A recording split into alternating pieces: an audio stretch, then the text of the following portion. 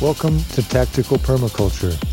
I've worked on projects ranging from the poorest to richest clients, from inner cities to suburbs to farmlands to remote wilderness, from the eco-war front lines to celebrity backyards. In over 25 years of service to the earth and the community of life, I've learned that in the fight for sustainable survival, growing is half the battle. Please go to tacticalpermaculture.com to read my blog, watch my videos, view my photos, access web applications, and click on the Join Membership link to access exclusive features.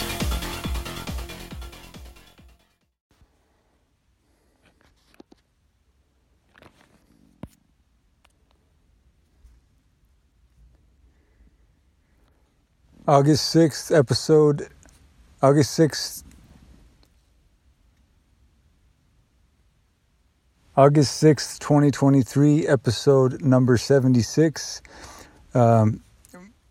Please bear with me as I'm going to work through some notes that I developed today while listening to the Yale Open Course Philosophy of Human Nature, I believe it's the philosophy department, and it's a course on human nature, bringing together a synthesis of the more ancient philosophical texts and thinkers and modern cognitive science and modern scenarios that help us understand and merge and juxtapose these different traditions of approaching human nature and whatnot. Very impressive. I'm really enjoying it, and there have been a couple of episodes or a couple of sessions so far that have really been apropos of this war and peace kind of studies track that I'm on now more than ever, due to the state of the world, the geopolitics going on in the world that have shifted my focus quite a bit and had me pivot towards my own war college, as it were, because I don't want to be in the dark. I don't want to be living in a fool's paradise of ignorant bliss and utopian pacifism. I want to be informed. I want to be building my own daily briefings, and I want to be filling in a lot of gaps in my understanding of how the world works and how it's worked for a long time, because it was easy enough just to kind of make blanket statements in a less volatile. Well, really, my entire life being less volatile to the last couple of years, where the threat of nuclear catastrophe is greater than it's ever been in my lifetime.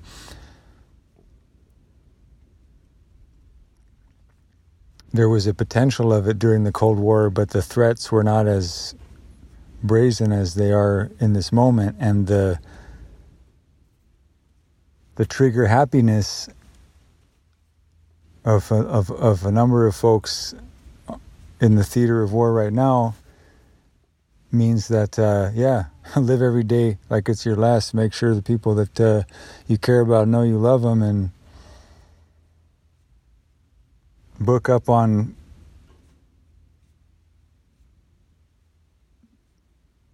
military history and arts of war, and pick a side and start training and be ready for anything. That's where I'm at. That's my philosophy. And so I'm in position to do that in my own way, on my own behalf, on my own recognizance.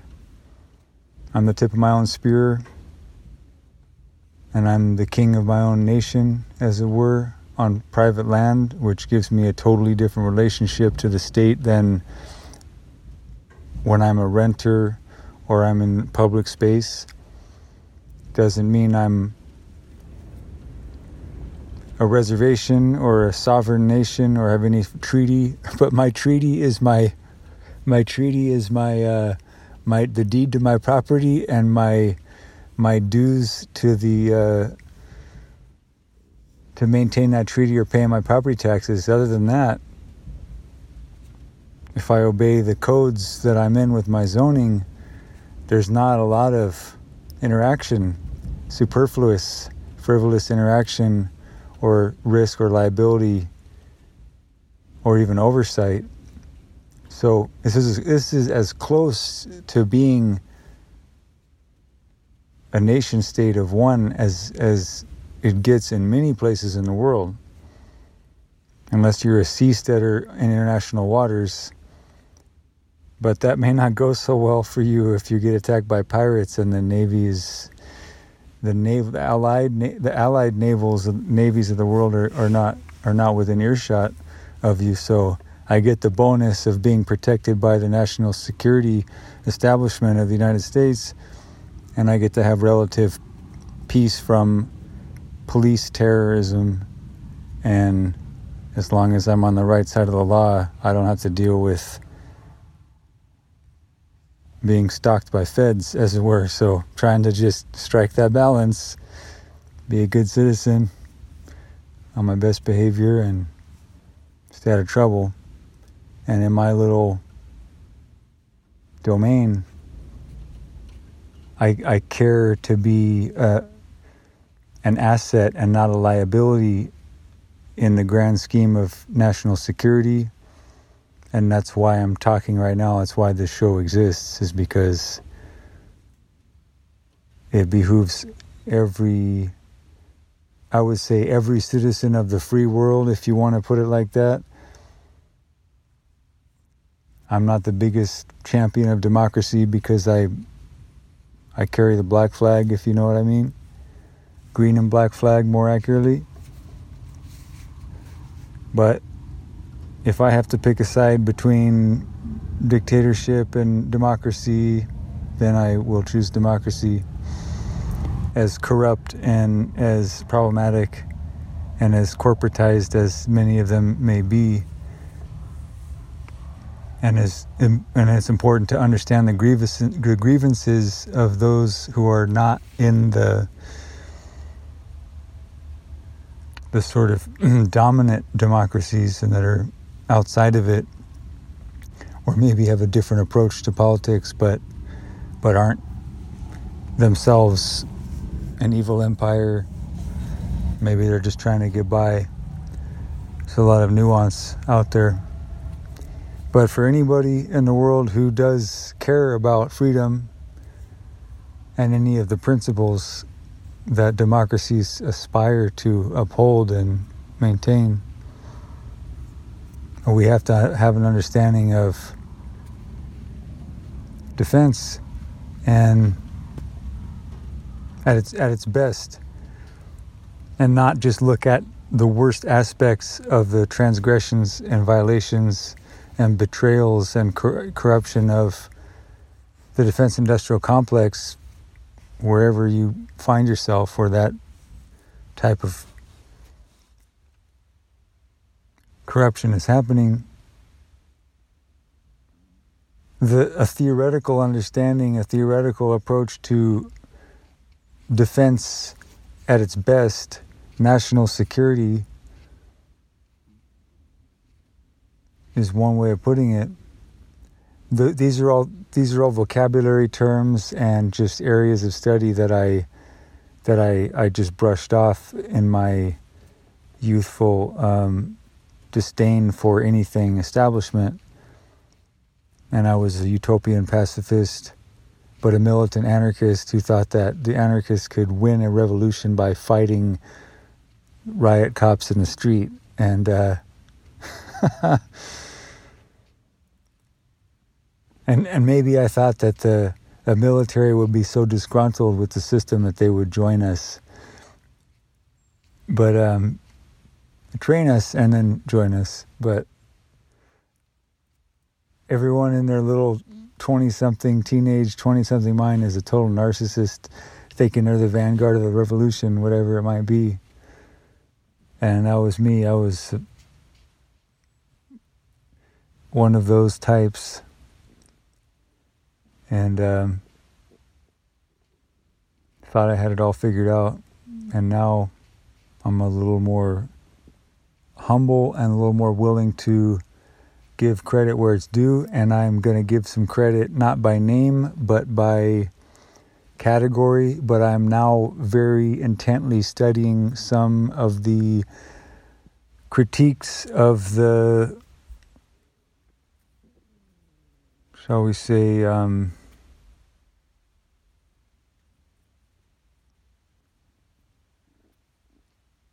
well, I'll put it this way. What I find the most engaging right now in this time in the state of the world is the seasoned veteran military professionals with combat experience on the ground and up the ranks, as far as really anywhere in the ranks, but preferably with combat experience and not just book smarts. But those experienced veterans of whatever rank who have arrived at a critique of the military-industrial complex without being radicalized by Marxism or anarchism, and that their prerogative is national security, and they see the military-industrial complex as destabilizing and jeopardizing and threatening national security, and they see through the boondoggles because they were the ones putting their lives at risk in order to build the boondoggle campaigns out across the globe. So those voices are the ones that are the most, that I'm listening to the most intently and by volume quite a bit now, because they've just got insights that nobody on the radical, impoverished ghetto of the left could ever imagine. Unless they were veterans and they had drank that gung-ho Kool-Aid and put their lives on the line for what they quickly discovered was total BS. Those people I equally respect and listen to, but in general, the academic left, the non-combat experienced, non-veteran left that critiques the military-industrial complex from book Marxism or whatever you want to call it, to me, it's quite hollow and empty compared to the resonance that I'm feeling with these warriors who were there and who are there and who are anti-war because they've been in war and they understand the economics of it and how much of a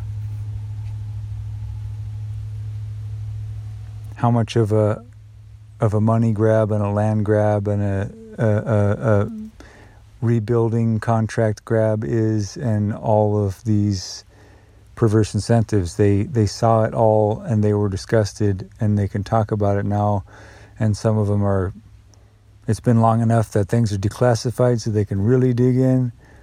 But anyway, with all that said, I'm keen to understand what gives them that posture of just unrelenting, like those generals that are getting really old and still they jog or run miles and miles and miles every day. You know, these like lifelong peak performance warriors, always at the ready.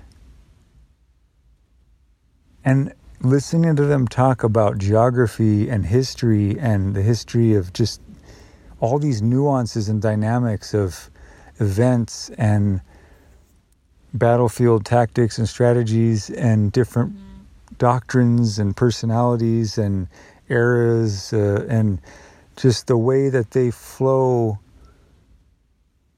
through all of these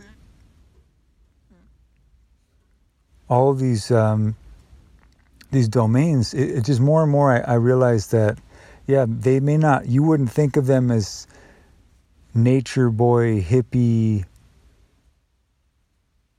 kind of earth worshipping granola people, going on and on with the pejoratives about being kind of a down to earth, what these just call a hippie, but I realize they've spent enough time dug into the training grounds and the battlefields, downrange, whatever, and looking at maps, and they understand this planet in ways that even some of the most knowledgeable ecologists don't, which is so fascinating to me, because their objective is kill and maim and crush and roll over the bones of the smoldering ashes of the enemy.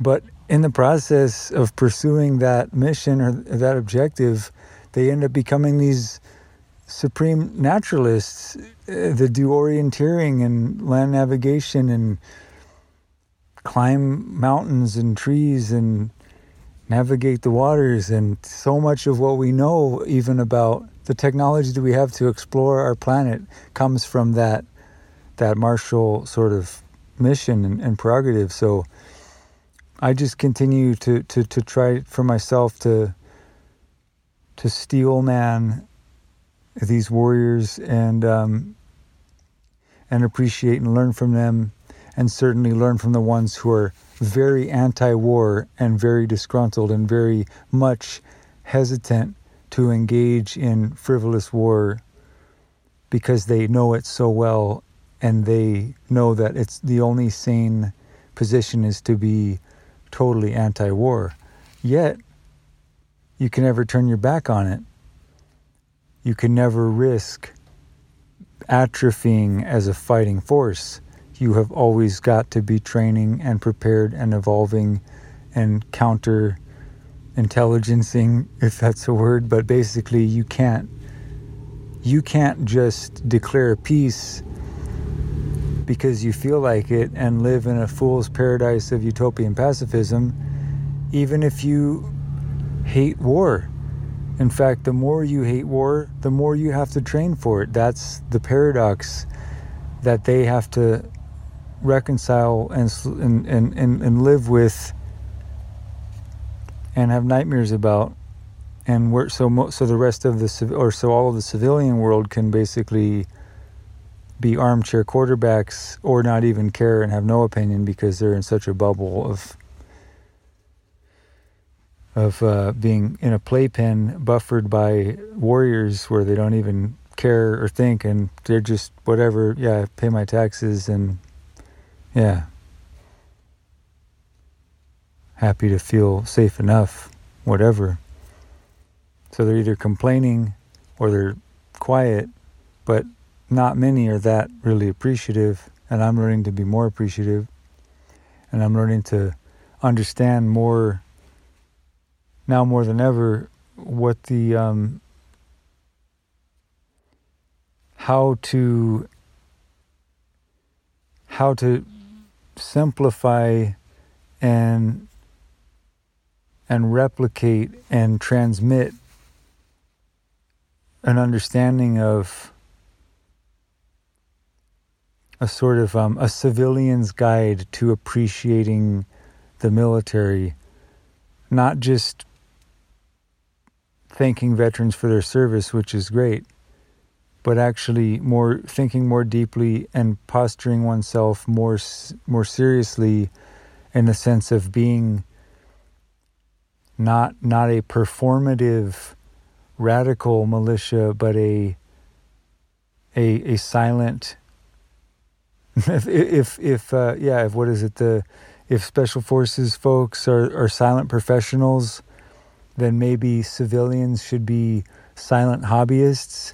But the idea is like you're not being that flamboyant, you're not being that performative, you're not trying to draw a lot of attention to yourself or be real loudmouthed about it. So the idea of First or Second Amendment rights being attributed to the concept of a well-regulated militia, well, we don't really have well-regulated militias. That's not been a priority on the state and local level. to maintain those.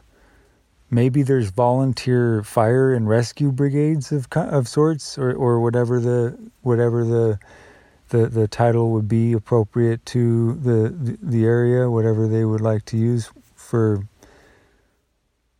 the organizational size and structure name. But there's definitely a modern template, a modern working, existing, formal, well-regulated volunteer fire auxiliary and volunteer rescue auxiliary, and then with the community emergency response team, you have a little bit of both, and that is well-regulated. There are giant manuals, and the FEMA, Federal Emergency Management Agency, has developed the CERT program, and that's taught often out of places like the fire department. So I would consider that to be a very well-regulated volunteer first responder militia, as it were, or for lack of a better word. And yet the cops and the military, any of the armed forces or security,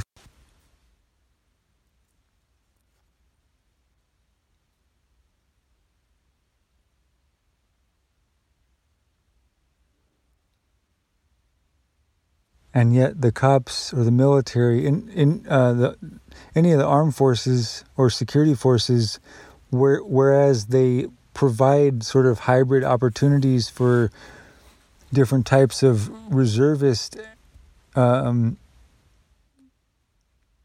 affiliations and registrations, there's not anything like the countries where it's mandatory military service at some level, even if you're not going straight into some battlefield, at least for however long, whether a year or a number of years or whatever it is across the different countries that do it. But at least in the U.S., really there's a lot. I think there's a lot of problems with the fact that it's not a civic duty to go through a rite of passage of becoming a Marx person. And I'm not the only one who thinks that, and it's not the most radical fringe domestic violent extremist sentiment to say that, yeah, it would make a lot of sense for, if we're not going to do mandatory conscription, that we have core curriculum at some appropriate level where, yeah, unless you have a religious exemption, then in order to pass high school, you have to hit a target, and you have to know the rules of gun safety.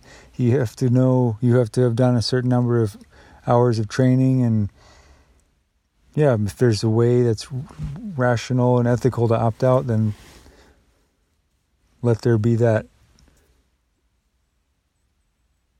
avenue.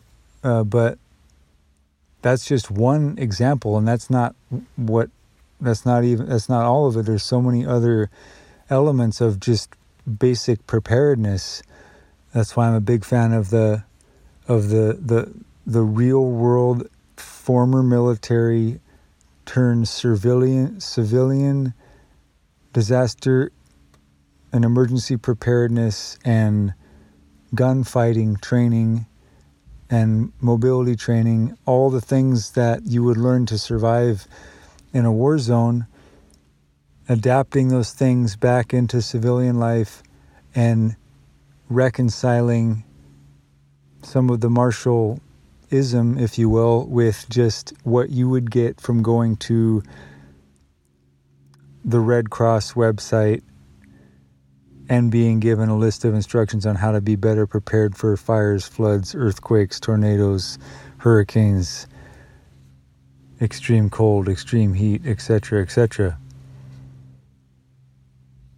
This whole idea of the absence of well-regulated militia and the absence of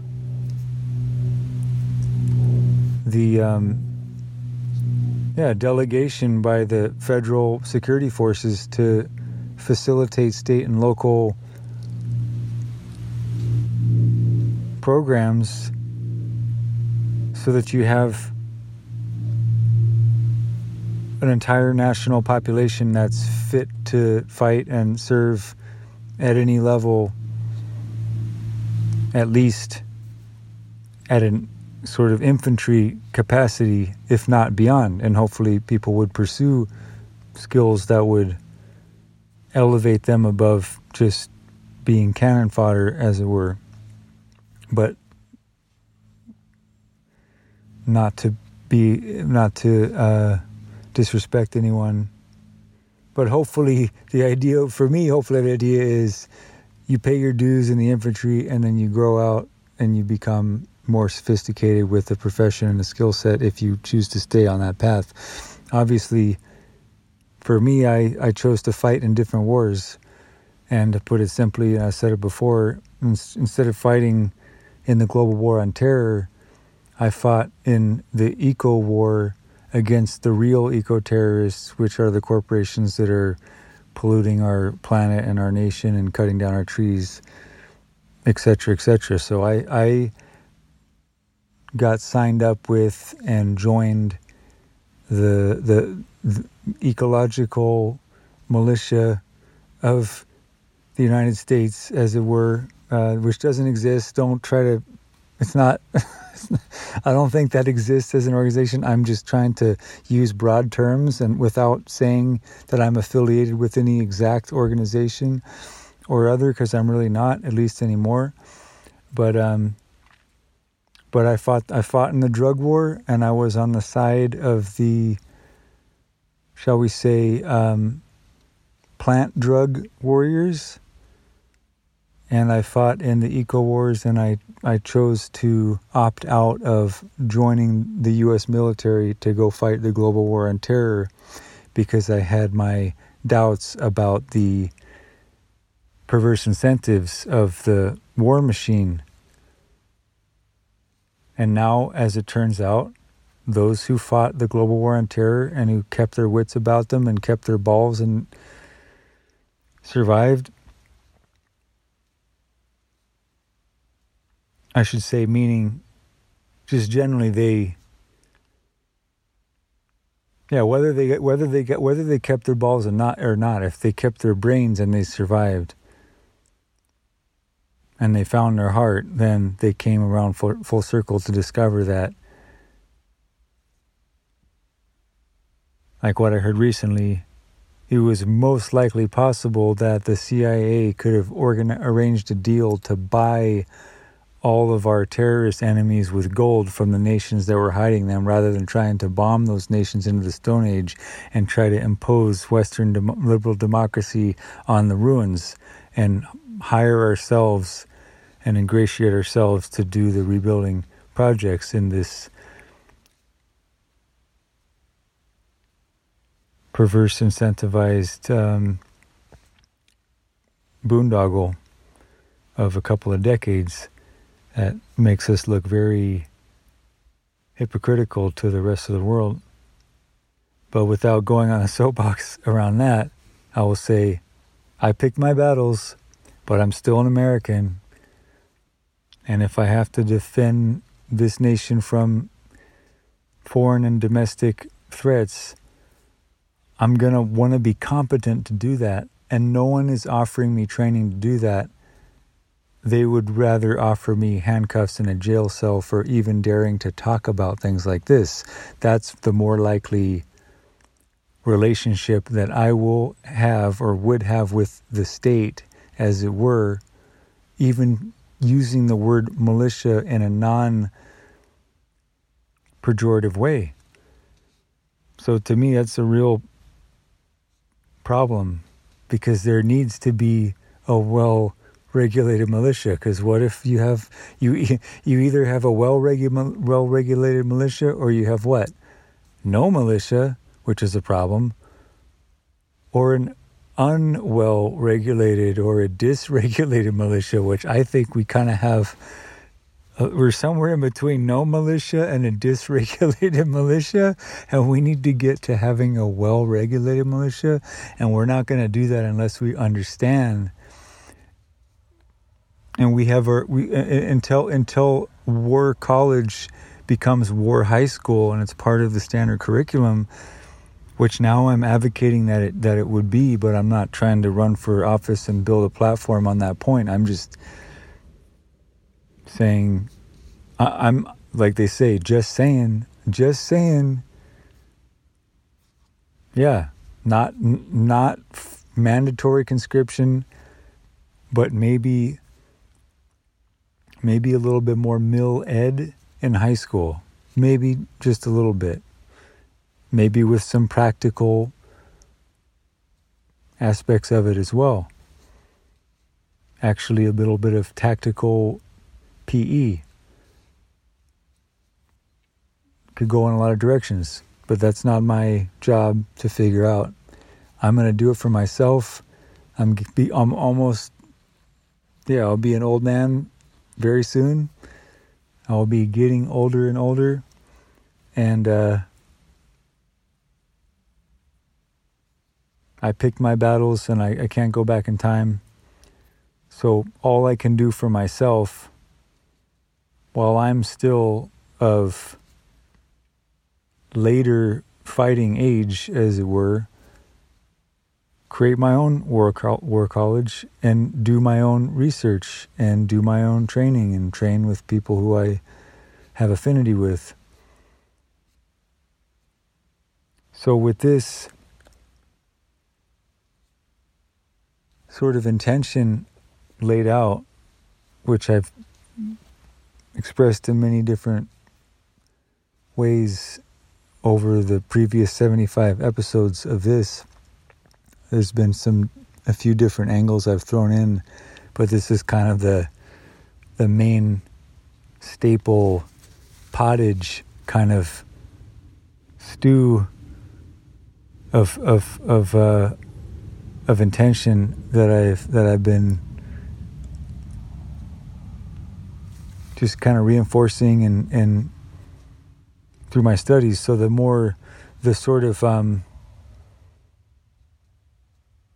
if that's the more bland kind of staple food, here's the more flavorful entree kind of more exciting part of where I'm going to go with this, which is actually in and of itself. Like now, if you're listening, hopefully you're on board with me for the why.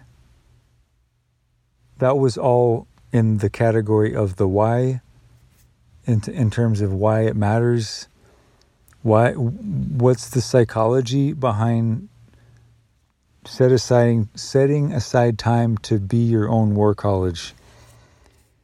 That was the why. And now here is one lesson that I'm developing for myself and that I'm going to share because it's useful for me to learn it better as it's fresh in my mind, to articulate it in this format, and hopefully it's useful for you and it's something that you can build on for yourself. But I think it's for me, it's critical that I get this out right now because I just encountered very useful articulations of game theory and the prisoner's dilemma adapted to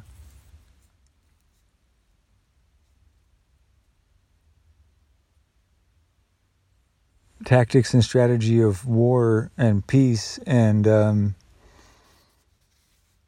that was done by the professor in the Yale philosophy, human nature session today, where it was the session titled The Prisoner's Dilemma. And I think a lot of people throw around the idea or the term game theory, and I don't know what percentage of people who who will drop game theory in a sentence or in a conversation, who actually took a course on it, or who could teach a course on it, or who could even really define it. And if but the quintessential case study or example that is the sort of heart and soul of game theory is the prisoner's dilemma, and then from that grows all the infinite number of permutations that get into all kinds of abstractions of math and social theory and just bizarre chalkboard geometrical madness. And I did the Yale open course, all the sessions of it, where it was the sort of the main game theory course, and it went over just, I don't know how many different, it would look like a lot of fun for the class, because if you were there and you were at your prime and you were fast enough to keep up with everything that was going on in this sort of game show environment that was Ivy League, high functioning, gifted, genius brain, freaking brainiac, nerd game show material, I couldn't keep up with not even half of it, but I figured at least I will be primed by osmosis to be receptive to it later, which was a good choice, and I'm glad I did it, because this philosophy of human nature session on game theory gels for me a million times better than any moment or anything in that whole entire course, and probably because I was exposed to that course is this one session gelling better. But it's also the fact that the way she adapted the prisoner's dilemma of game theory to a number of other scenarios that are more well and more easily grasped in social theory, social science, and she mapped it onto the prisoner's dilemma sort of grid table matrix, if you will,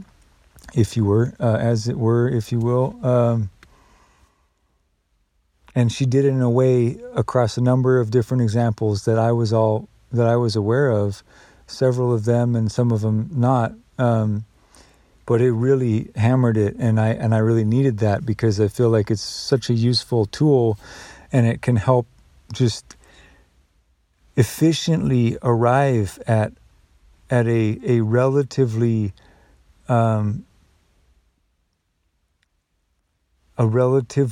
peaceful compromise in most situations, if the participants in any given conflict understand that little grid. It's like 4 cells. It's like a table with 2 rows and 2 columns. It's just a grid of 4 units, if you will. Like a window frame with 2 squares at the top and 2 squares at the bottom, and it's a square, it's a square window. That kind of a thing. So if this is the thing, I wanted to be able to, for myself and in conversation, be able to not so much teach, but just articulate and share and propagate the understanding of the elegance, the mathematical, logical, theoretical elegance of this game theory tool. And when by saying it's just like the most remedial kind of game theory 101. I mean, it's the most basic. Like I said, the permutations of it go on in infinite directions. The smarter and higher up the graduate and postgraduate coursework that people get to, and if you go on Wikipedia, you see very quickly how abstract it gets, how quickly. But I'm trying to stick with the base case, the smallest functional unit that proves the theory, and then be able to even not dumb it down further, but just simplify it as much as possible. Because the prisoner's dilemma for me, once I understood it, yeah, if I took a test on it, I would probably get an A on that test. But it still was nuanced enough to where if you weren't reading about it, talking about it, teaching about it, or studying it or applying it every day, you probably would, within a couple of months or maybe years of getting an A on that game theory test, you probably wouldn't be able to describe the prisoner's dilemma at a party without stumbling on some of the nuance of it. And I realized that very quickly when I had learned it, where I'm like, yeah, I get it. I could ace a test on it, but I don't think it's not structured in my mind in a way that it rolls off the tongue, you know. It's super simple. It's not that complicated, but there are just some nuances to the way, some little nuances to it that make it kind of feel a little bit more complicated than it has to be. And so what made it extra simple and extra elegant, and I'm hoping I'm getting this. I may not get this. I'm not going to get it verbatim by any means, but I'm hoping I will get it at least theoretically correct, or at least I will get however my words reformulate this. I'm hoping that the structure is sound and I'm not missing a critical piece or putting a piece in the wrong place to where the structure of this logic collapses and there is no base case. There's no foundation. It's just a mess. That's my hope. And so, I took some notes. I'm going to refer to them, and I'm going to try to see if I can make sense to myself now, a few hours after finishing that. And so basically, if you've never heard of game theory, you've never heard of the prisoner's dilemma, this is probably going to be the most helpful and useful. Well, it'll be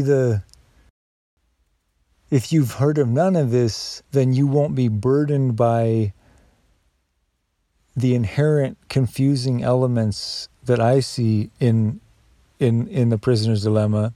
So that won't even be an issue bearing on this process at all. Whereas if you have learned game theory and the prisoner's dilemma and you feel the way I do about it to where it's kind of shaky, then you'll probably be like, oh wow, I see how useful it is to have a simpler framework, a simpler scenario within the same framework is a better way to say it. And then if you're very sophisticated with game theory and prisoner's dilemma, you might think I'm an idiot and that I'm not even correctly adapting it, and that my interpretation of the adaptation that was correct that I heard today is botched and I should be canceled. So if that's you, then help me get this right, because I think it does matter, and I will do a follow-up based on being sounded corrected by you. But for now, I'm going to go with it. And I'm going to say that I wanted to have almost like an art piece that would teach the prisoner's dilemma in like one single frame,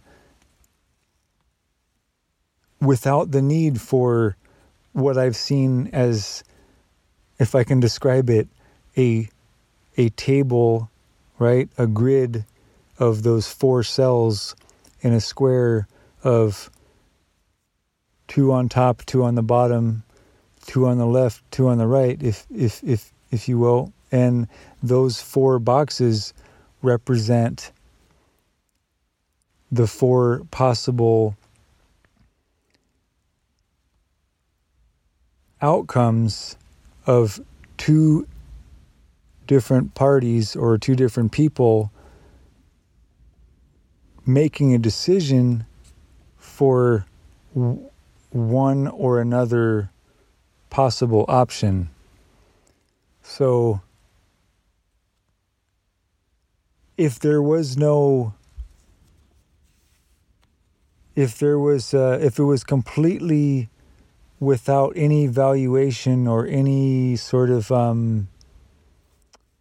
loss or gain or cost or benefit, and it was just completely neutral, let's just say two dating partners are honest enough with each other that when they make this statement to each other, it's authentically true, and they're not just playing nice or trying to be a people pleaser and that they're going to resent it later, but actually sincerely, honestly, they feel exactly the same about Chinese and Italian food, for example, as a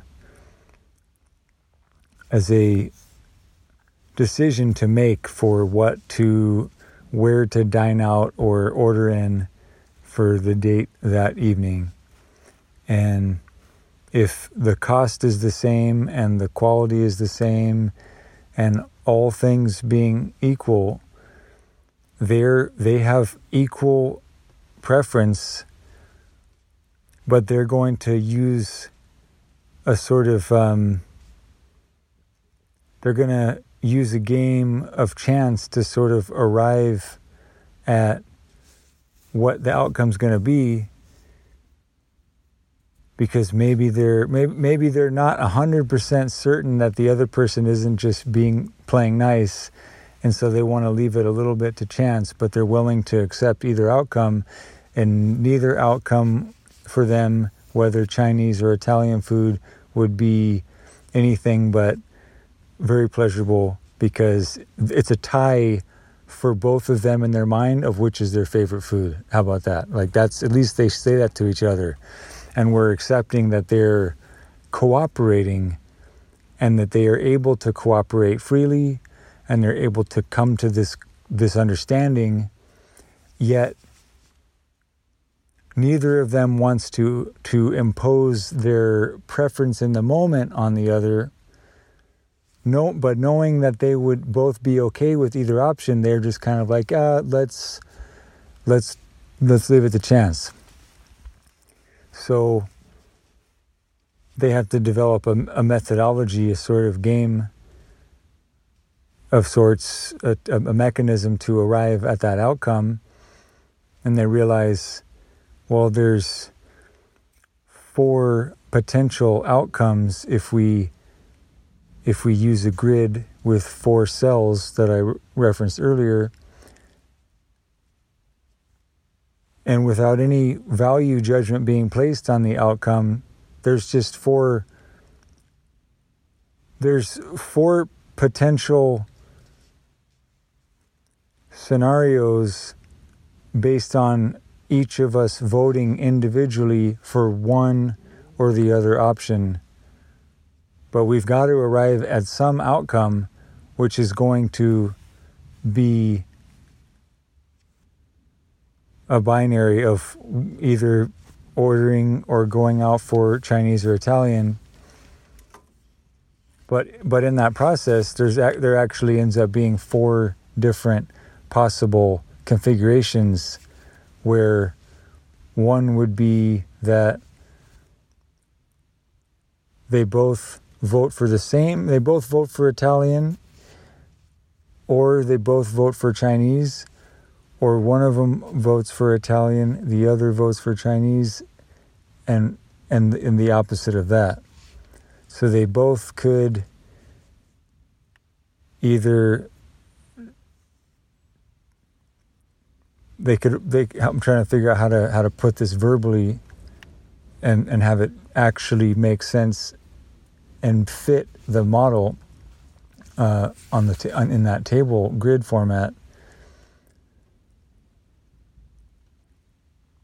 But basically, let's say, it's either going to be a tie, in the sense that they did, or it's going to be a stalemate in the decision because they both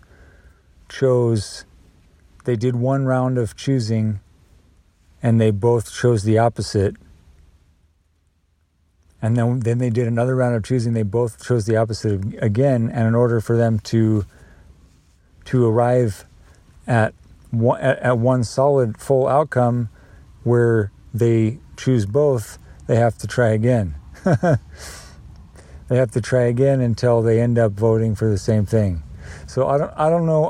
It's not intuitive to me exactly how you would use any number of sided die to do that. But if it was, something binary, even rock, paper, scissors, but or heads or tails, right? Something, if they wrote on a piece of paper or they drew from a hat, something of that. You would see that if they were to both have to draw from their own hat, and each hat had a piece of paper with Italian on one side and Chinese on the other, if the idea is they're going to individually choose an option in distinct from each other, so that they both have their own separate hat, and they're not just saying, okay, because then still, if it was only one hat with one piece of paper that had Italian and Chinese on one side and on both sides, then possibly whoever was the one who was chosen to pick that out of the hat, maybe they were cursed or blessed that day, or some other superstitious thing happened. It was Friday the 13th, or they somehow were able to peak. And so, in order to make it even more fair, just for the sake of absurdity, to try to make, the more absurd I make this, the more memorable it's going to be, at least for me. So I like the idea of the absurdity of drawing a binary option out of a hat, but because of a sort of Byzantine paranoia, the two parties are going to say, no, we're going to do it until we arrive at, we happen upon the same type of cuisine, but we do it independently by pulling out of our own hat.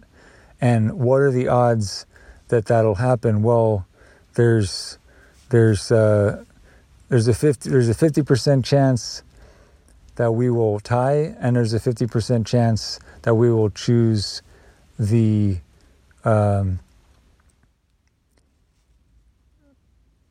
a match. But what that match is going to be a 1 in 4 chance out of those possible options. So I think that all adds up. But basically the idea is that it gets interesting when you take two people and two options and you end up with 4 possible configurations of an outcome that, when you look at it that way, you might sort it and conceptualize it and think about it in new and different ways based on mapping that out onto that grid. So I'm pretty sure that all worked out. I literally just pulled that out of a hat, that whole thing, because right now I had no framework. I mean, I had just basically that framework, and I wanted to see if I could adapt it on the fly to create even more of a juxtaposition and more context, because the real game theory has valuation and positive and negative cost and benefit, risk and reward attached to the options that are made. So in this first example that I just created, it was an attempt to try to show just how, even if there's no preference and no no one wins or loses, everybody wins no matter what, there's still a formal process to go through to arrive at the point where you get to what is called the Nash equilibrium, where a compromise is reached that is logically, almost mathematically bound to be the most rational thing, the most rational course of action, assuming a few presuppositions that get murkier the more advanced the theory gets. But for me to get it to this, to simplify it even more than the prisoner's dilemma would be to take away just even the idea that there's a dilemma and that there's a prison involved. Obviously that conjures negative images, and the prisoner's dilemma, well, that doesn't sound like fun. It sounds high stakes. So what to order in or what to order in or dine out to on a date, if that's a dilemma, it's a pretty mild one, although I know that it can lead to some some drama if you're not delicate with it. So if you wanted to be extra cautious and not risk that you could be imposing your will or being too passive, because that can be a problem in relationships too, but you want to say, let's leave it to science, let's leave it to math, and what is the most fair way that we can sort of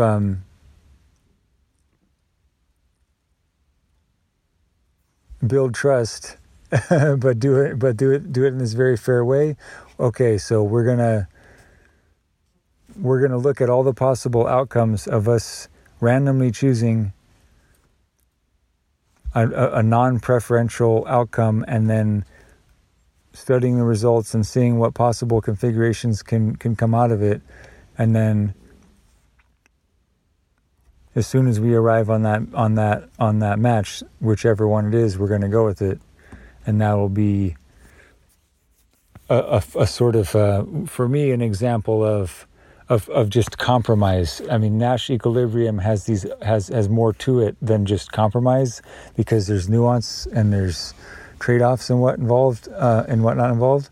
But for this very primitive, even simpler concept, it's just a matter of how do you get a decision made that doesn't preference anyone or anything, assuming that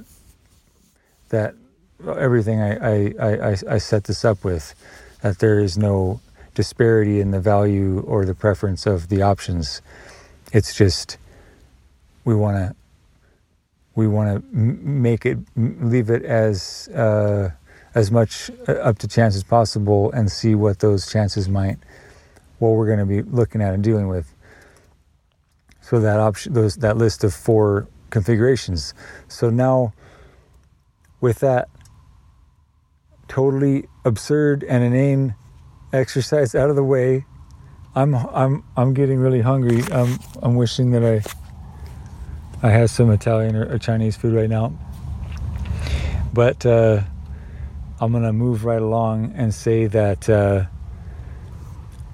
So in between that absurdity and simplicity of no value preference or trade-offs or risk or rewards, and what I feel is a bit of a more confusing nuance to the prisoner's dilemma, what's actually appropriate for this war college that I'm fumbling through right now for myself is this adaptation of the prisoner's dilemma, where the binary options between two parties is simply war and peace.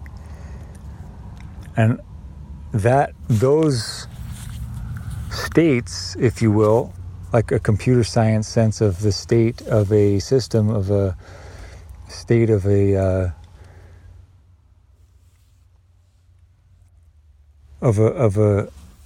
machine, of a computing machine, whatever the state is, whether the bits are flipped to 1 or 0,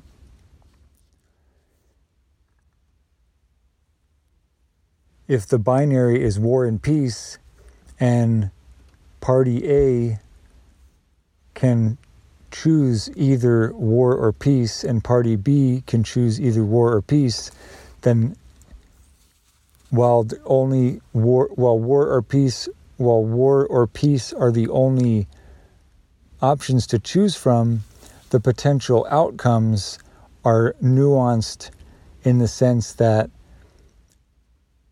depending on which of those two options each of the two parties pick, you could have either both choosing peace, both choosing war, one choosing peace and one choosing war, or that as the opposite, or vice versa. So now we get to the next level where, actually, wait a minute, hold up.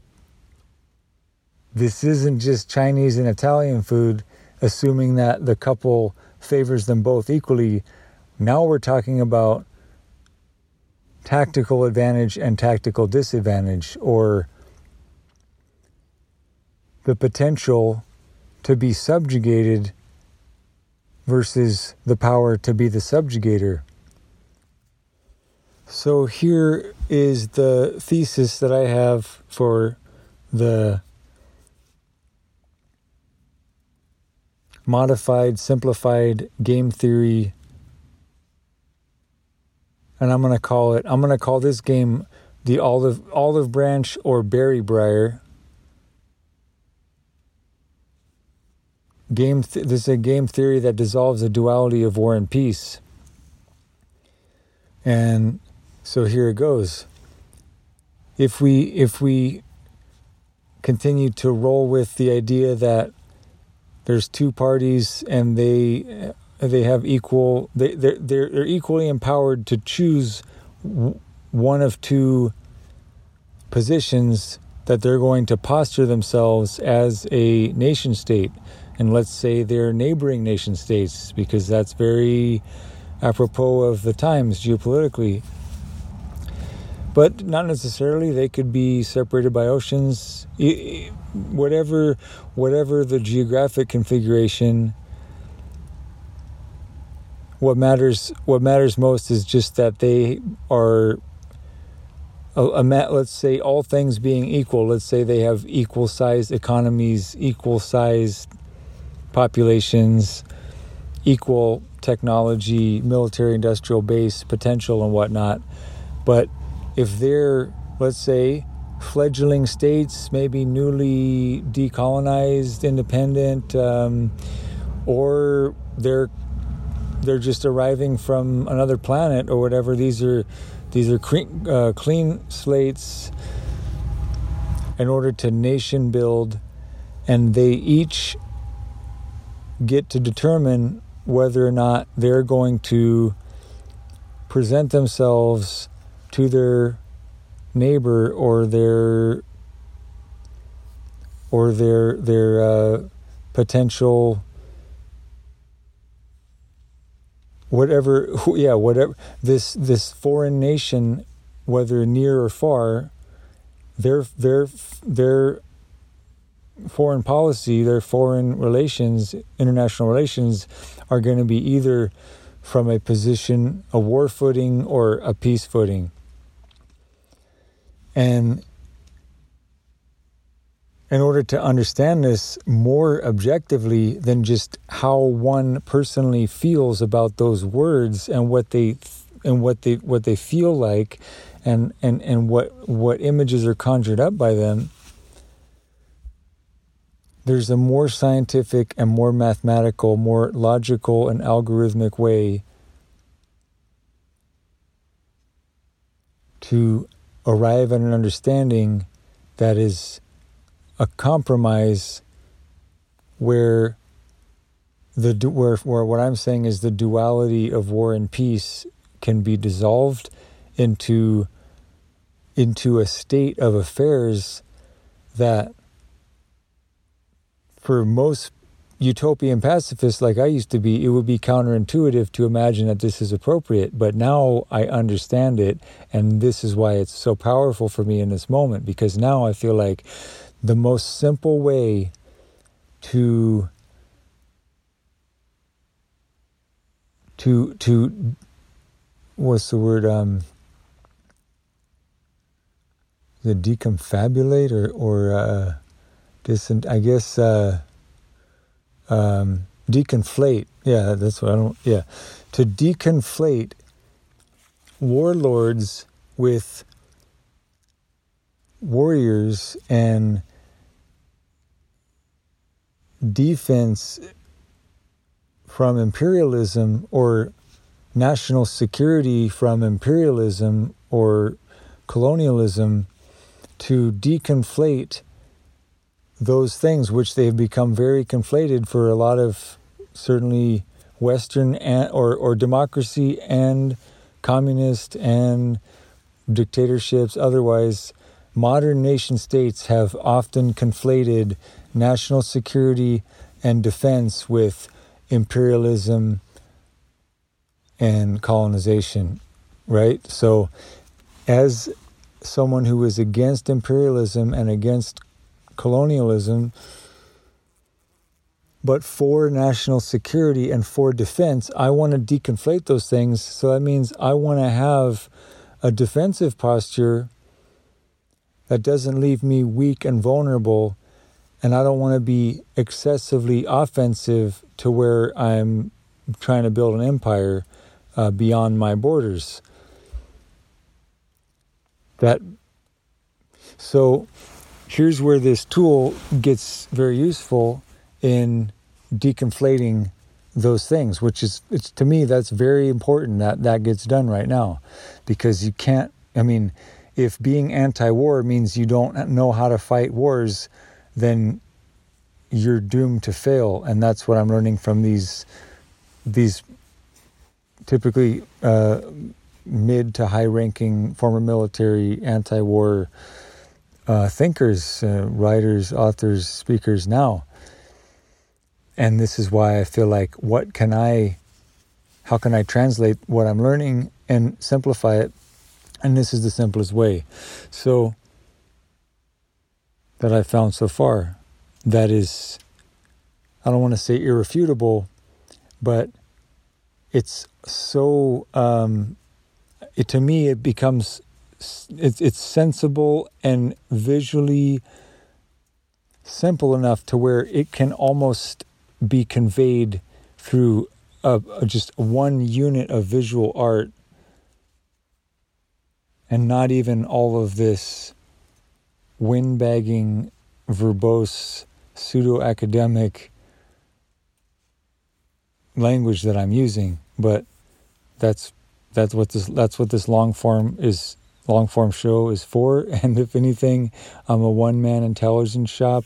I'm a one-man think tank, and I'm not forcing anyone. I'm not coercing anyone. I'm not terrorizing or threatening anyone to listen to me. I'm just doing my thing, and I'm doing me. I'm trying not to do myself in. But this is, I'm going to create the art, and this is actually going to lead to me doing computer programming and gaming, programming of computer gaming, online gaming, educational experiences that teach this doctrine of defensive warriors deconflating the honor of that path versus imperialism and colonialism. So this is me sort of doing a focus group with myself on how I'm going to articulate this into a more visual form that doesn't need any explaining. It's just very visceral. You play the game, you learn it, you understand it, you start training, you're a warrior, and you don't take shit about it. That's the outcome that I'm going to try to arrive at. But for now, this is the theoretical portion of it, of the research and development. So going back to that four-pane window, the 4 potential outcomes that have now very different potential effects, ramifications for both parties than the dating cuisine scenario, is that yeah, all things being equal in terms of, like I said, population size, economy, technology, etc. If the potential, if one way to list those 4 potential configurations is as I said before, I'll just run it down again because I'm gonna chop it up another way here in a second. But just to refresh that: war, peace, war, peace. Right? So whether you're A or B, you're gonna end up with one of those 4 outcomes being the final outcome, and it's you can't control the other nation state's sovereign right to choose what their strategy is going to be. And this is more leaning towards the spirit of the prisoner's dilemma, in the sense that there's a sort of you could say Byzantine, but that's I don't want to invoke that right now because it has a whole other set of nuances and assumptions baked in.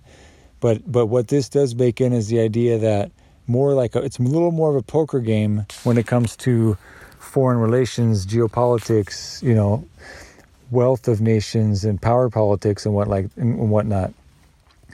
You may, out of diplomacy and a sense of wanting to, keep some of your secrets, your national security secrets, to yourself, you may not be perfectly comfortable or have built the trust to be fully cooperative. So if the idea is one way to characterize that binary, when there is risk and reward or cost and benefit, the idea that there are cooperative outcomes and there are defecting outcomes. And so if you choose the opposite, you're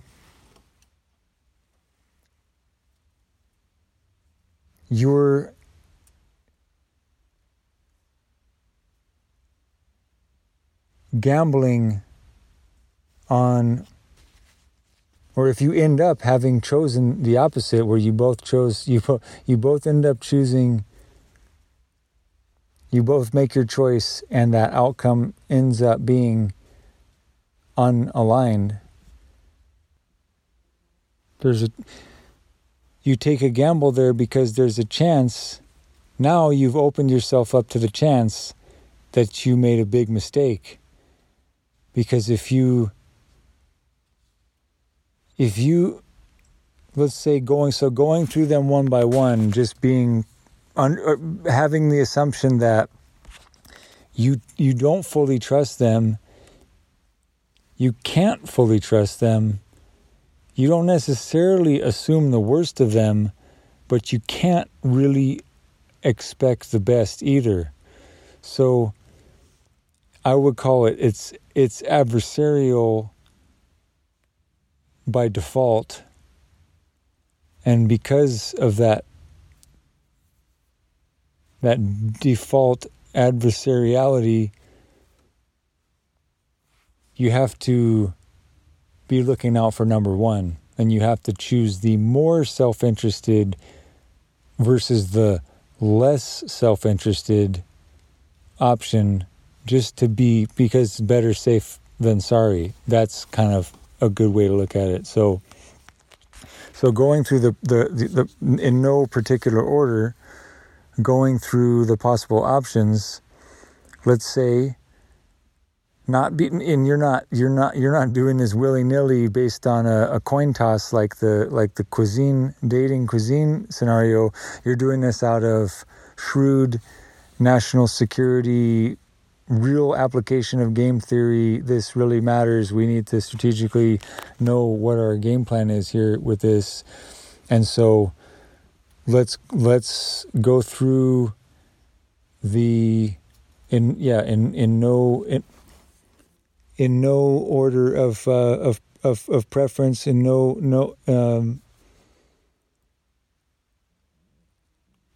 order of preference. I'll just start with, let's say both nations choose a war footing. In that scenario, what do you get? What would you get with that? Well, there would be a cost associated with building out that military-industrial base, maintaining the forces, obviously training them, cycling through the generations, and then being in a war economy where, in order to maintain the arms race, that is the natural outcome of the two parties not being at war, but being on a war footing, basically being prepared for war, acknowledging its potential, and building a standing army and having that potential to defend their borders and also to strike abroad if necessary. But mainly essentially built for home defense, or for national defense, defending the homeland, but with capabilities of all the domains, space, cyber, air, land, water, electronic, information, whatever else, however many other spheres you want to list, but mainly, essentially, building up that defense or that military-industrial base versus not. And so that would be on both sides. What would that provide? That would provide readiness, that would provide security, provide the ability to rest, knowing that the peace that exists is guaranteed by the threat of violence, the threat of retaliation, the threat of equal force or comparable or commensurate force in a conflict. That's the equilibrium that is possible, or theoretically possible, if both sides choose to develop their war machines. Of course, that comes at a cost, and it can be a sprawling cost.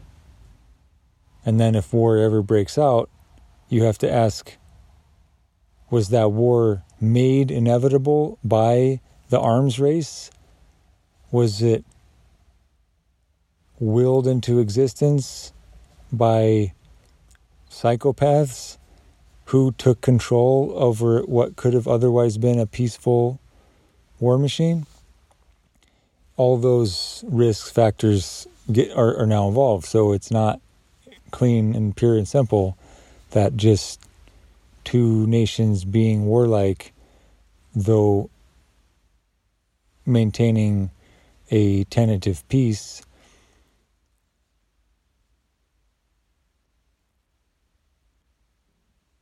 or a fire-powered peace. There's nuance and trade-offs to that. Now, if another option is, again, going in no order here.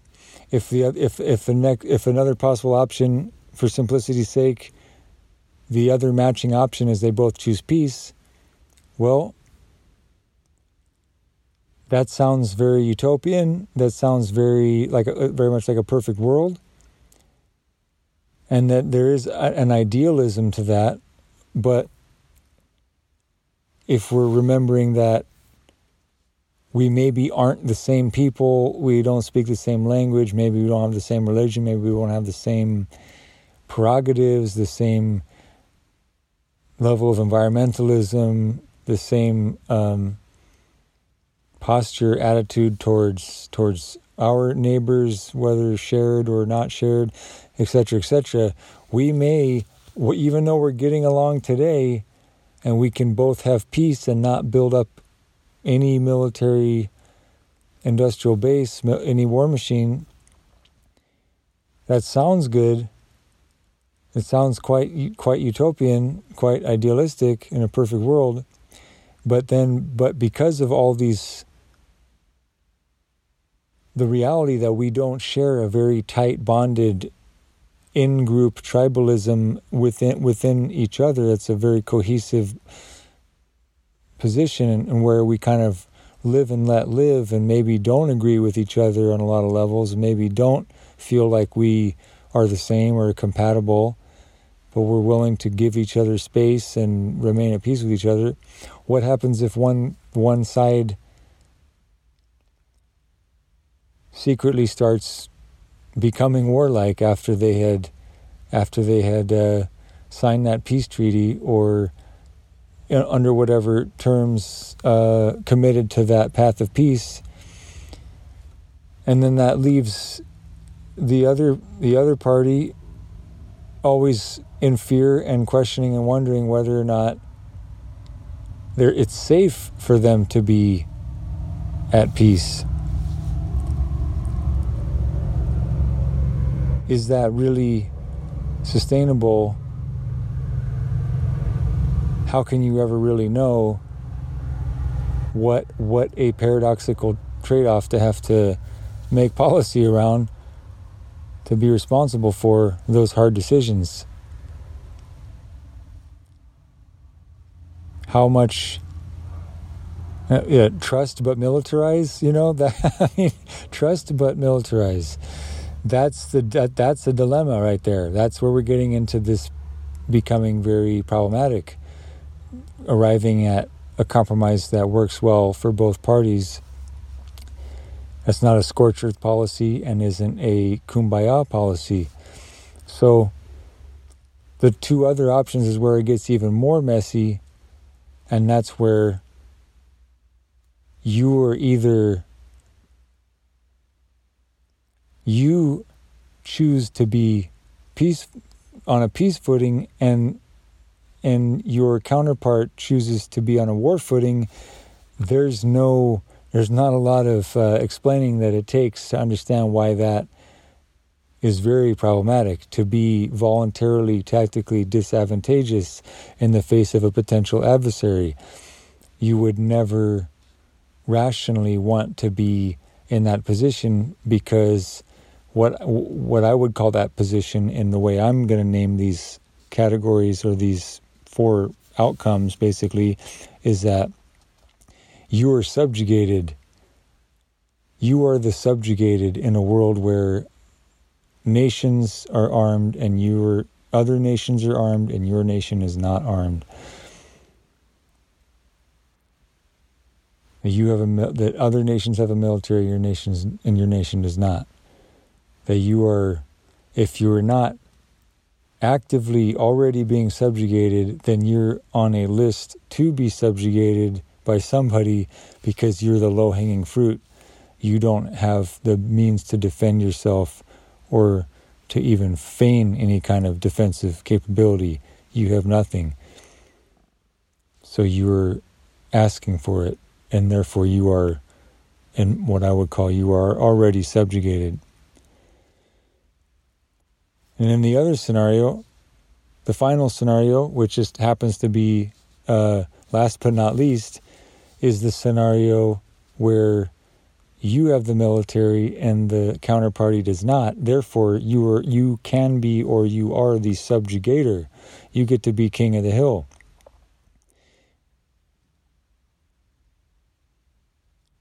And so, rationally speaking, for most very selfish and self-interested, meaning in a qualitative sense, narcissists and warlords and empire builders, dictators, world leaders, etc., who are hell-bent on world domination, that's the world they want to live in. They want to strip away the military prowess of other nations, have the strongest military with the most bases around the world, and have their fingers in as many pots as they can get their fingers into, and have tactical advantage that's hegemonic.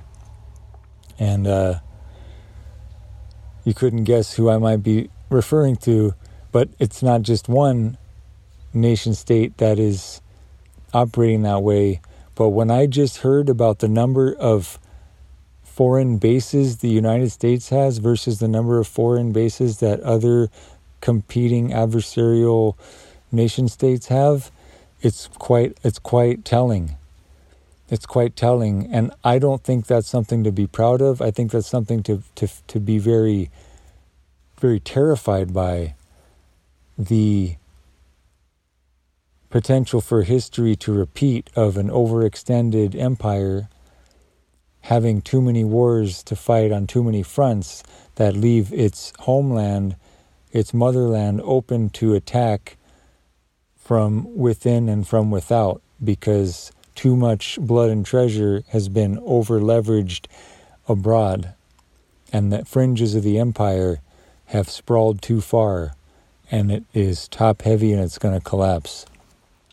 So that's why I say, bring the guys and gals home. Let's deglobalize, relocalize, and use permaculture to get there. But before I get distracted with a soapbox tangent, I want to get back to now. Those were the four options laid out. And really, technically speaking, if we were to be using colors or numbers or shapes on that 4-pane grid, then those 4 potential arrangements, abstracted from any notion of power dynamics or preference, now you see where it really comes to life, why this is useful. Because you have 2 options, 4 potential outcomes that are the emergent property of 2 parties deciding on which option to choose to go forward with in order to establish an outcome that's a mutual outcome. And we live in a world of mutual outcomes. So what's the meaning of this? What's the value of this? Where's any of this going? At this point, I'm going to take a moment to now sort those 4 options. Now that I have explained in more detail the nuance and the implications of each of those 4 outcomes, I'm going to simplify it down to naming those 4 outcomes, so that if we sort them in a different order and we start to say we're going to order them from most preferable to least preferable, then it's easy to do that because now we've labeled them. It's not war, peace, war, peace. Those don't really work as labels to rank and intuitively, instantly grasp the difference between them. But now that we've done that work, I think we can give them names, and I'm going to name them. I'm going to start with an order that, to me, sorts them in a self-interested, rational, adversarial mindset that's strategic and is the trust but militarized, sort of prudent,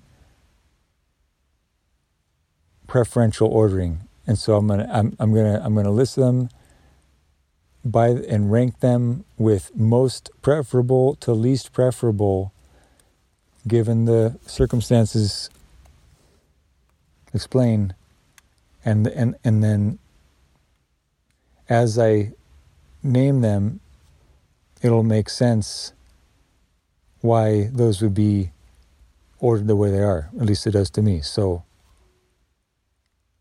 number one, best option, to be the subjugator. Number two, best option, but less best option. So the best option, subjugator. The second best option, to be allies. The third best option, to be, the less worst option would be number 3, enemies, and the worst option would be subjugated. So I stumbled a bit on that. So let me back that up and do it over again. So I was trying to choose the right. Now if I say number 1, subjugator. Number 2, ally. Number 3, enemy. Number 4, subjugated. And then that's as simple as it gets. But then to just add the parentheses to that, it would be obviously the first one is the best option. The second one is the second best option. The third one is the less worst option, and the last one is the worst option. So from the best to the worst option for each individual party in terms of power politics and realism and all that gets very advanced, and I don't claim to understand any fraction of it, political science and foreign relations and whatnot, but from the sense of just anybody who plays any board game or video game or game on the sidewalk, the idea of self-interest and wanting to win the game and wanting what's best for you and yours and your tribe and your group, you're going to go through that assessment consciously and unconsciously probably 1 million times a day. So this is very natural to do. Now it's worth going into a little bit more nuance and explanation of why you might order those differently.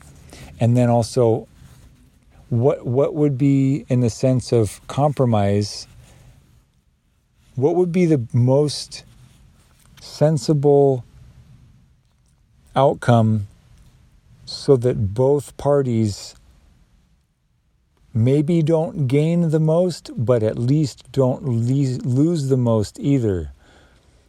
So they risk mitigate and they get to a tactical and strategic equilibrium that's not, it's not the best and it's not the worst, but it's either but hopefully it's the better, it's the second best and not the less worst. That's kind of the hope. That's the hope of this in a compromise. So now if it's obvious that there will never be if between subjugator and subjugated, those are the biggest gambles, the sort of the opposite of a compromise. That's a zero sum. That's a winner and loser. That's not a compromise, and that would be probably the least sustainable path forward in the real world between nation states to try to sustain that dynamic.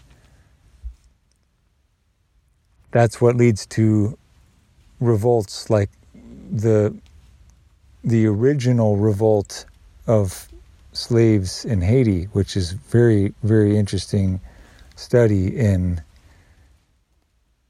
uprisings in world history. But yeah, the carrot or the stick, that's part of what these colonizers had to figure out, and part of how hegemony works. And there's a lot to be said about pacifying the oppressed, colonized indigenous people, and I want to pay no respect to any of that statecraft. I want to again think about sovereign nations with their own borders, their own peoples, and an understanding between them that while in a totally distorted world where their power is infinite and unchecked, yeah, maybe the best option is that they have the military and the other nation doesn't. But that's not very realistic, and it's not. And if they were to try to impose that dynamic, it might not last, and it could be very unstable. So, really, what seemed like the best outcome is also very risky and problematic, because it creates the condition for instability and volatility. And so it's almost, you could also say, the most selfish at the top and the least selfish at the bottom, or the most powerful at the top and the most vulnerable at the bottom. And really, when it comes to that mutual outcome, whether you are the subjugator or the subjugated, that the inherent volatility of those poles make it so that you're probably going to be rotating those poles from cycles of rebellion and revolt and revolution and coups, right? So that it's actually not that advantageous ultimately, after all. That over time you would end up discovering that you would do better to compromise in a way that doesn't disproportionately favor a tactical advantage to either nation. So that leaves a discussion of comparing the options of the two matches: peace, or being allies. I reduced it down to being allies, or war, which I reduced down to being enemies. And maybe there could be better words. Frenemies is kind of where ultimately we'll arrive at by the end of this. But if allies are agreeing to have a peaceful footing towards each other, that could change at any time. And if it ever did, I go back to what I said earlier, that where I was in my utopian pacifism kumbaya bubble as a green leftist, and I thought the military-industrial complex had to be ground to a halt and swords to plowshares and the entire military-industrial complex completely defunded and all that money going to homelessness and sustainable regenerative agriculture, horticulture, permaculture, etc., and just no defense budget. That's all. We'll just put a flower in the barrel of the gun and that we're done. Like, that was almost as simple as my thinking was for most of my political pseudoscience career as a pseudo-intellectual. I did go to college for a while. I did get above 4.0 GPA when I did, but I completed about half of undergraduate credits, and I took all the fun stuff, the upper level stuff first, and I ditched out, even with almost a full ride, which I'm not super proud of, but I had aspirations as a musician and opportunities as a musician that led me out astray from the academic path. But I was, to me, I think I did the right thing. I did not rack up much debt, and I took only the courses that I was really interested in, which was the high-level courses in my major, was anthropology and environmental studies. And so I took the course. I cherry picked the courses that I wanted from the course catalog. Even got, I think, at least one mixed postgraduate course in there too. So I aimed high, and I got a really great education for over the course of of about half of a set of credits, and I left the what do you call it? Not the standard curriculum. The basically the stuff that you're forced to take, which is just, it's not bottom of the barrel by any means, but it's just it's all the common denominator stuff, and whatever language and writing and math and I don't know. Yeah, I can't remember what else would have been the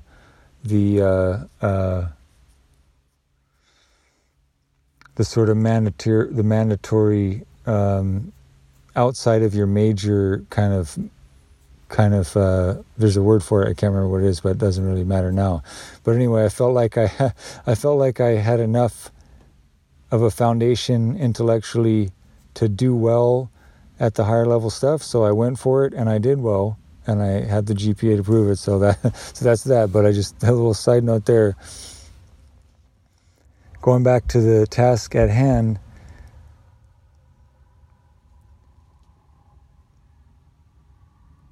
in my greeny lefty days of wanting to tear down the entire establishment and have no military, of course I had to, in some sense, be intellectually honest about reconciling. Well, if we dismantle our military and our enemies don't dismantle their militaries, isn't that a problem? And then, of course, there would just be any number of circular argument, total bypass, intellectual whistling past the graveyard.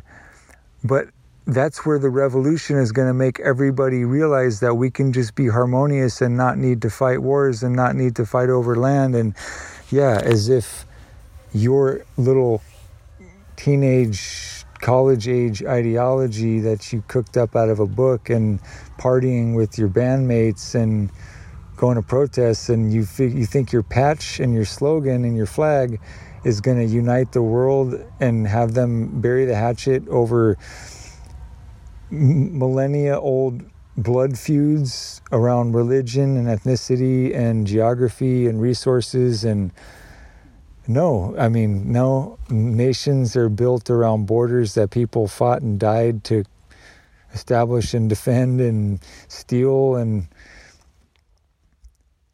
yeah, I would say the more I learn about it, the more I understand. This is a very thin facade over a state of total war and violent chaos. And I'm willing to reckon with that and be intellectually honest with that in a way that I haven't been before. Because I'm jaded and cynical and old enough now to know that that's not realistic, and I need to become realistic fast if I want to survive in this world, as that facade is becoming thinner and thinner and thinner by the day. So what is that sensible, non-warlord, non-war pimp, warrior, defender, non-imperialist, non-colonialist? Well, unfortunately, sorting these out again and saying, well, if subjugator and subjugated, those polar extremes that we thought were the best or the worst, if those are eliminated and it comes down to now which is more sustainable and more realistic, being allies or being enemies, or both being on a war footing or both being on a peace footing, the utopian pacifist in me would have said before, oh, it's great. Hey, yeah, let's just both agree to be peaceful. And that's great. And we'll dismantle everything. And that'll be great. Doesn't that sound great? It does sound great. It sounds great. It looks good on paper. And it frees up all of that material, all of that budget, all of that research and development for peaceful activities, peaceful public works, maintenance of infrastructure. It frees all that up. But it relies on just one simple thing.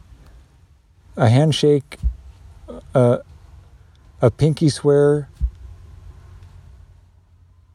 swearing on the Bible. I mean, I don't think we can really bank on that when it comes to this adversarial reality that we're in. So that's where I arrive at the frenemies trust but militarize strategy, where I hate to say it, it's a love-hate thing to say,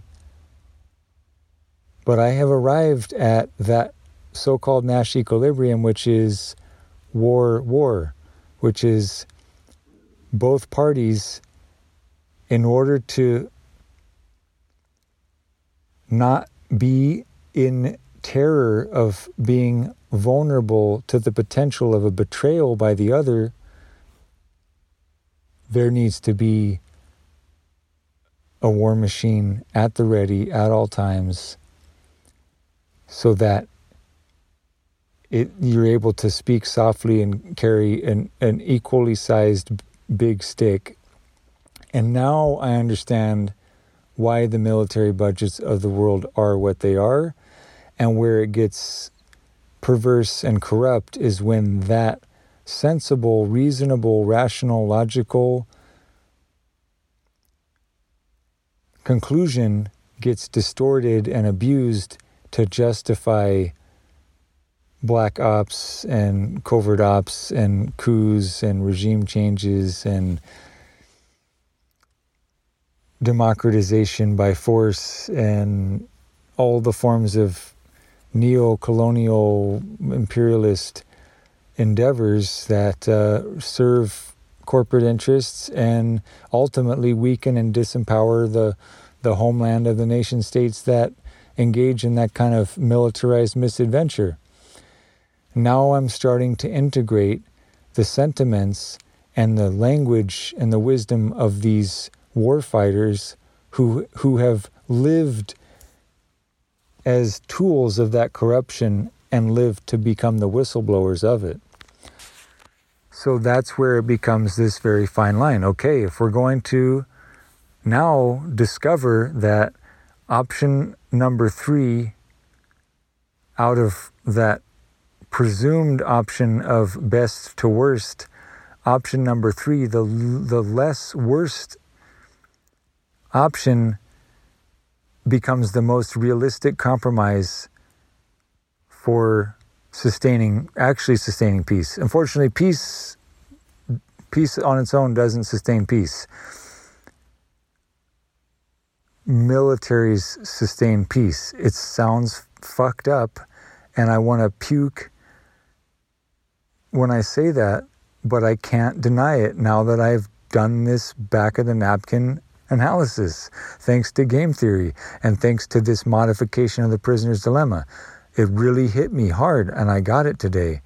That is why you teach your daughter, if you have one, which I don't, but I'm a sort of cultural parent more than a biological parent, and I've taught a lot of women in my life how to defend themselves. And some of them, they take right to it, and they put full force into it, and they impress me, and they whoop on my focus mitts and pads, and they learn the techniques, and they're 100% with it, and I don't have to psychologically, intellectually convince them. For some of them, it's because they've been assaulted, and they say never again, and I'll take any tool that's ever offered to me and try to master it to be able to use if I ever need to defend myself again, and I will never be situationally unaware, and I will never let my guard down, and I will always be ready to fight back and I'll always be a fierce mama bear for myself and for my loved ones to break the cycle of abuse through combative readiness. There are women in my life who didn't need me to intellectually sermonize them to get them to be on board.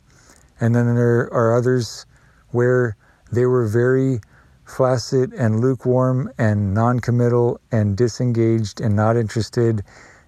When I walked them through the exact same training, simple 30-minute basic street self-defense combatives training system that I co-developed, which is just the most simple Swiss Army knife of self-defense tactics that you could ever learn, but they're simple enough that you can master them quickly and deploy them for the rest of your life. There are the women who really didn't care, and they did it to sort of placate me, and I didn't bother with them again, and I didn't let them really get very close to me in my life, because I only want to be close with people who understand tactical advantageousness and understand the negative outcomes of tactical disadvantageousness, and hopefully not because they learn the hard way, like so many people do. So on that personal micro scale, this is where all the abstract, all the theoretical, all this chalkboard nonsense, kind of intellectual self-aggrandizement, if you will, to avoid other words, where it gets real for people on the street is, how do you convince the people you care about to train to defend themselves if they don't care to? And beyond that, how do you build a narrative that allows more Americans to feel very masterful with firearms and not have their stomach turn the way a vegan or vegetarian's stomach turns when they think about meat or dairy? I don't want to coerce anyone or force anyone to eat meat or dairy. I'm mostly vegan, mostly vegetarian, and mostly raw, but there is a time and place for me. And at this point in the stage of my life, it's 4.75 ounces of canned tuna twice a week. That breaks what would otherwise what would be me otherwise being literally 100% raw vegan at this point. That's the only cooked food and the only non-plant-based food I eat is those two cans of sardines a week.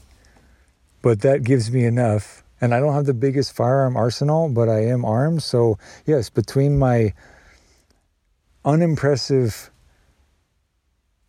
firearm collection and my non-carnivorous twice a week one serving of sardines non-vegan diet, I can speak now to both sides because I'm a little bit of both. I'm a little bit of both. And I'm still more on the pacifist side and more on the vegetarian vegan side when it comes down to it, but not positionally, just as a matter of fact. Believe me, I would like to have more guns. I would like to have more meat, okay? Not really so much more dairy, but yeah, I have a deficit of guns, ammo, and meat, but I'm not completely starved of it, 100% of either. But with all that being said, the analogy goes back to, you have people who are tactically disadvantaged and who have no psychological basis to train themselves whatsoever to become tactically advantageous, and there's no one in their life to do it for them, and that's a problem for all nations, and it's a big, big, big problem in the United States. So my goal with this for myself, having gone through this exercise, is to take the spirit that I take to those women who need a little nudge to care, to train to defend themselves, and need a little bit of a conversation about what kind of vocabulary they should upgrade to, so they start saying things like, I don't take shit from people who tell me I shouldn't be armed, because I decided that I'm no longer going to justify the value of my life to anyone, and I'm just going to be armed, be silent about it, be compliant with local laws about it, and not get in debates about it. And know that it is my prerogative to value my life as highly as I choose to, and highly enough to where it is defensible within the limits of the law and the limits of my budget to do so. And those are the women and people that I like to have close to me in my life, that are not afraid of violence, they're not afraid of guns, they know how to do violence, they know how to fire weapons, and they don't need me to sermonize them to build self-esteem and cultivate a sense of self-worth that would make them want to defend themselves viciously. And certainly if they had dependents, be capable as an ethical, moral duty to be tactically advantageous in defense of those who are dependent on them, who don't have that choice because they're small and weak, because they're still growing up. But if you're a grown person and you're tactically disadvantageous voluntarily, then let's start using these tools to start shaking out some of this logic and get down to where we understand that peace is sustained by all parties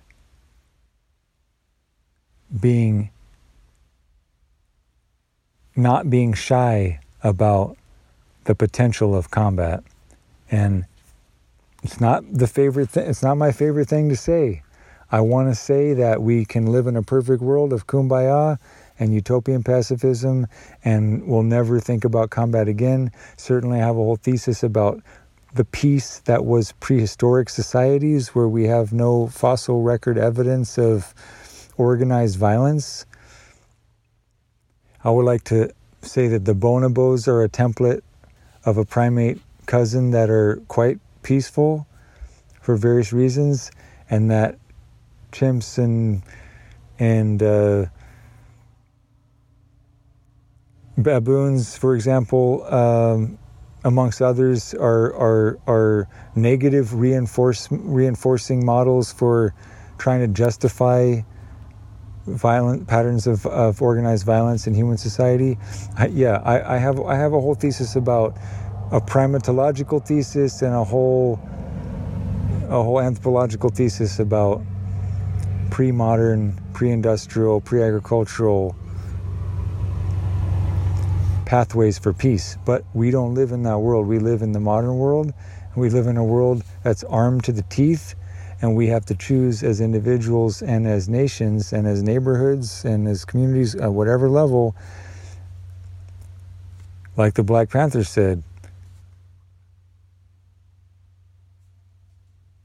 do we want to be unarmed, or do we want to be armed in this dynamic with being terrorized by the police, or that are of a different race, that is a supremacist race that is occupying their neighborhoods, the black neighborhoods?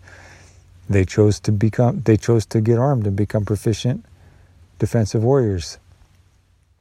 Great example. So the way I'm going to wrap this up is to kind of foreshadow the art, the visual art that makes all of everything I just said scream without words in one simple illustration.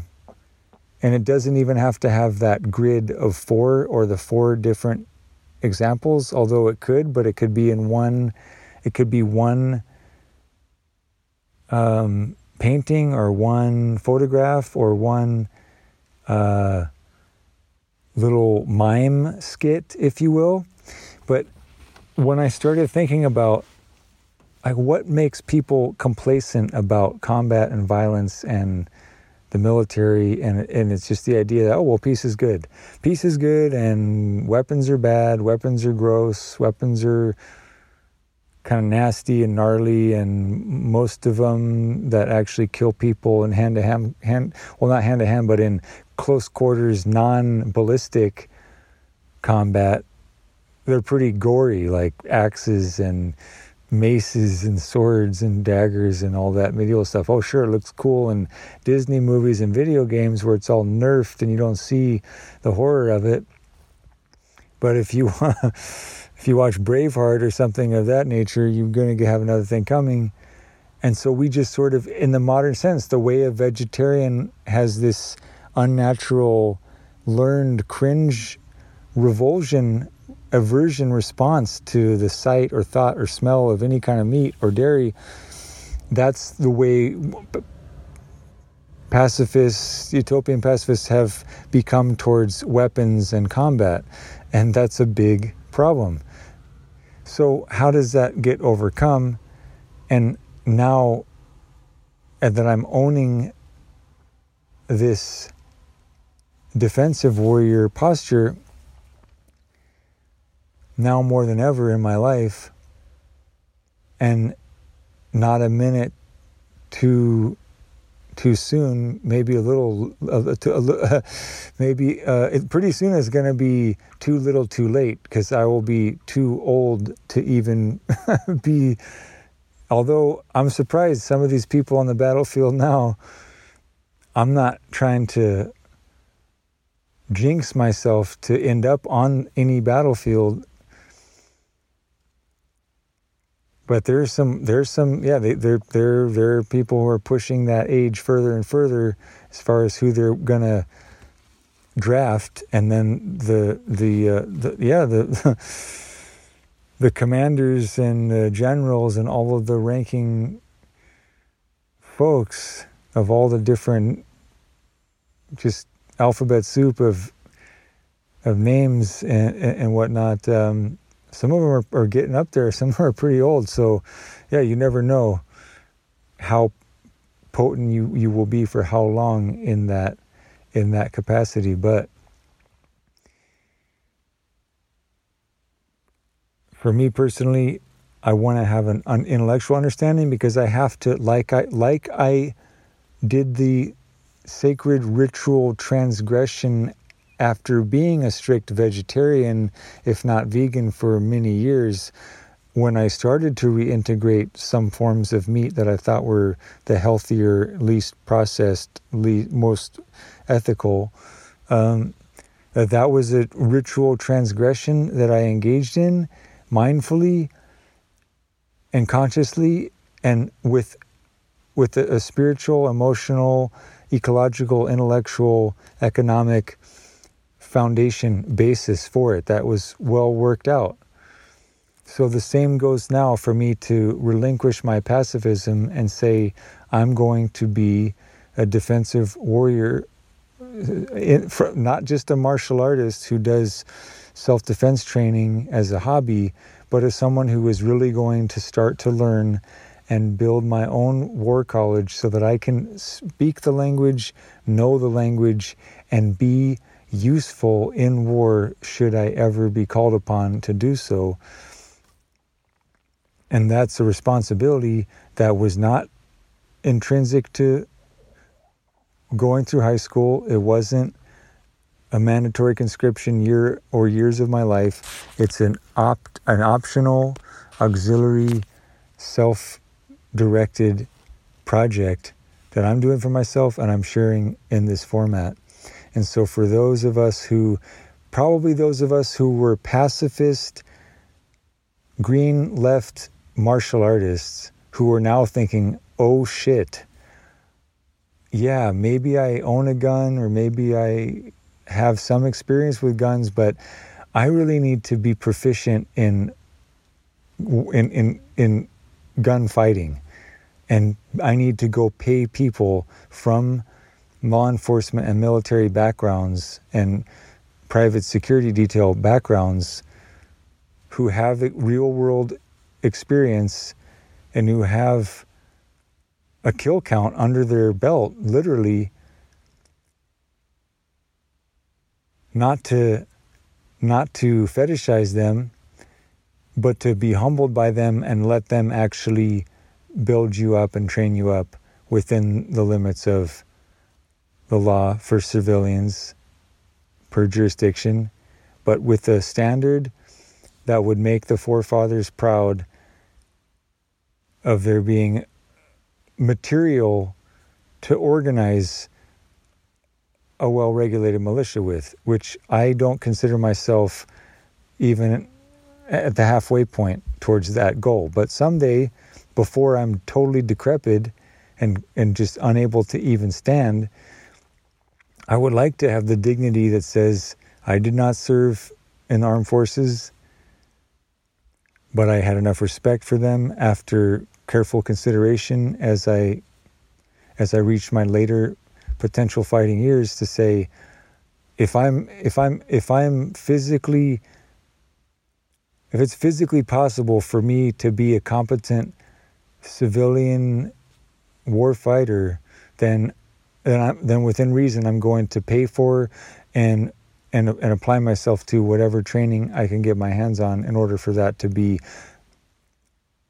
a pillar of my existence that I'm proud of and that's reliable, that my nation can rely on and that my neighbors can rely on, and that if I were to have dependents, which I don't, but if I ever did, that they would be able to rely on as well. I think that's very moderate. It's not extremist. It's not threatening. And it should be as American as apple pie. And that's not, no, and it's not just, owning guns and knowing how to operate them. And it's not just trying to dress like you're all kitted up and have all the gear and be a weekend warrior or something of that nature. More to the point of being a war college of one. That's where you start to understand the theory and the history, and you appreciate how important it is that we maintain vigilance and readiness, because of how horrible things have gone wrong in the past when we make miscalculations in war or in preparation for war, etc., etc. But having more of a acknowledgement that we are not really in a stable global peace, that actually there's a term of art, a nuance I think it's called sovereign conflicts, where basically it's like there's a lot of places embroiled in civil war or civil conflict around the world. So there's not that much peace in the world as it turns out. But we think there's peace because the big nations are not in world wars, at least kinetically, although we are economically and on the cyber domain, and we're gearing up in many ways. That if somebody slips on a banana peel at one of these demilitarized zones, World War III is going to possibly be over within minutes because of all the nuclear subs able to turn the lights out and block out the sun with uncomfortable things to think about. I'd rather go through the process of transgressing my fear of understanding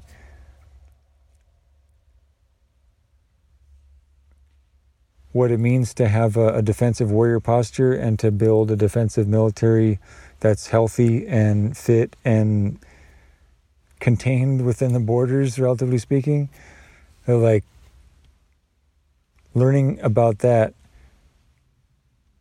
having to think about things like combat casualty wound care and the difference between a civilian first aid kit and a combat first aid kit and things like that, I'm willing to push through that potential squeamishness, because the much more squeamish thing is to think about irradiated nuclear tidal waves blasted from off the coastline that destroy coastal cities of a nation, a target nation, within minutes, with no ability to shoot down missiles because it was done underwater by submarines and creating a force of destruction that isn't fire but is deadly radioactive water. Like, that's scary to think about. Or the nuclear winter that would result from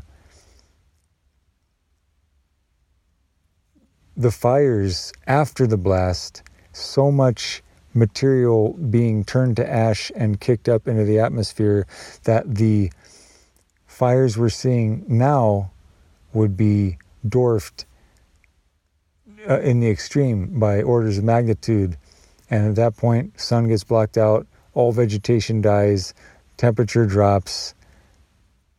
So whether or not you survive all of the ill effects of radiation, the simple uninhabitability almost overnight of the entire planet for however long,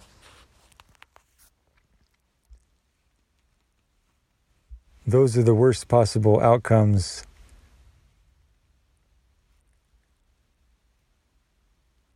And it's all very paradoxical, but to me,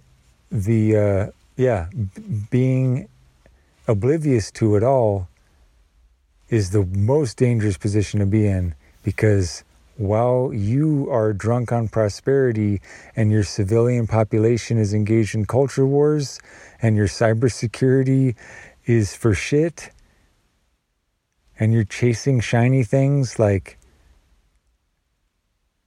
all the shiny things that we chase, and the more dedicated, more sophisticated, subjugating forces that are taking advantage of our tactical disadvantage, that's what terrifies me the most. They're digging in and inching into positions of nuclear and cyber checkmate that are scarier than they've ever been before in my lifetime. And the more I learn about it, the scarier it gets. And all I want to do is at least know that even though I have no military prowess and I have no position of decision making or war fighting whatsoever, but if it comes down to, the Red Dawn moment, am I going to be obese and an easy soft target to neutralize, or am I going to be fit and I'm going to be a hard target? Am I going to be hard to kill? And I think I owe it to the nation that, despite all of its faults, it allows me to exist.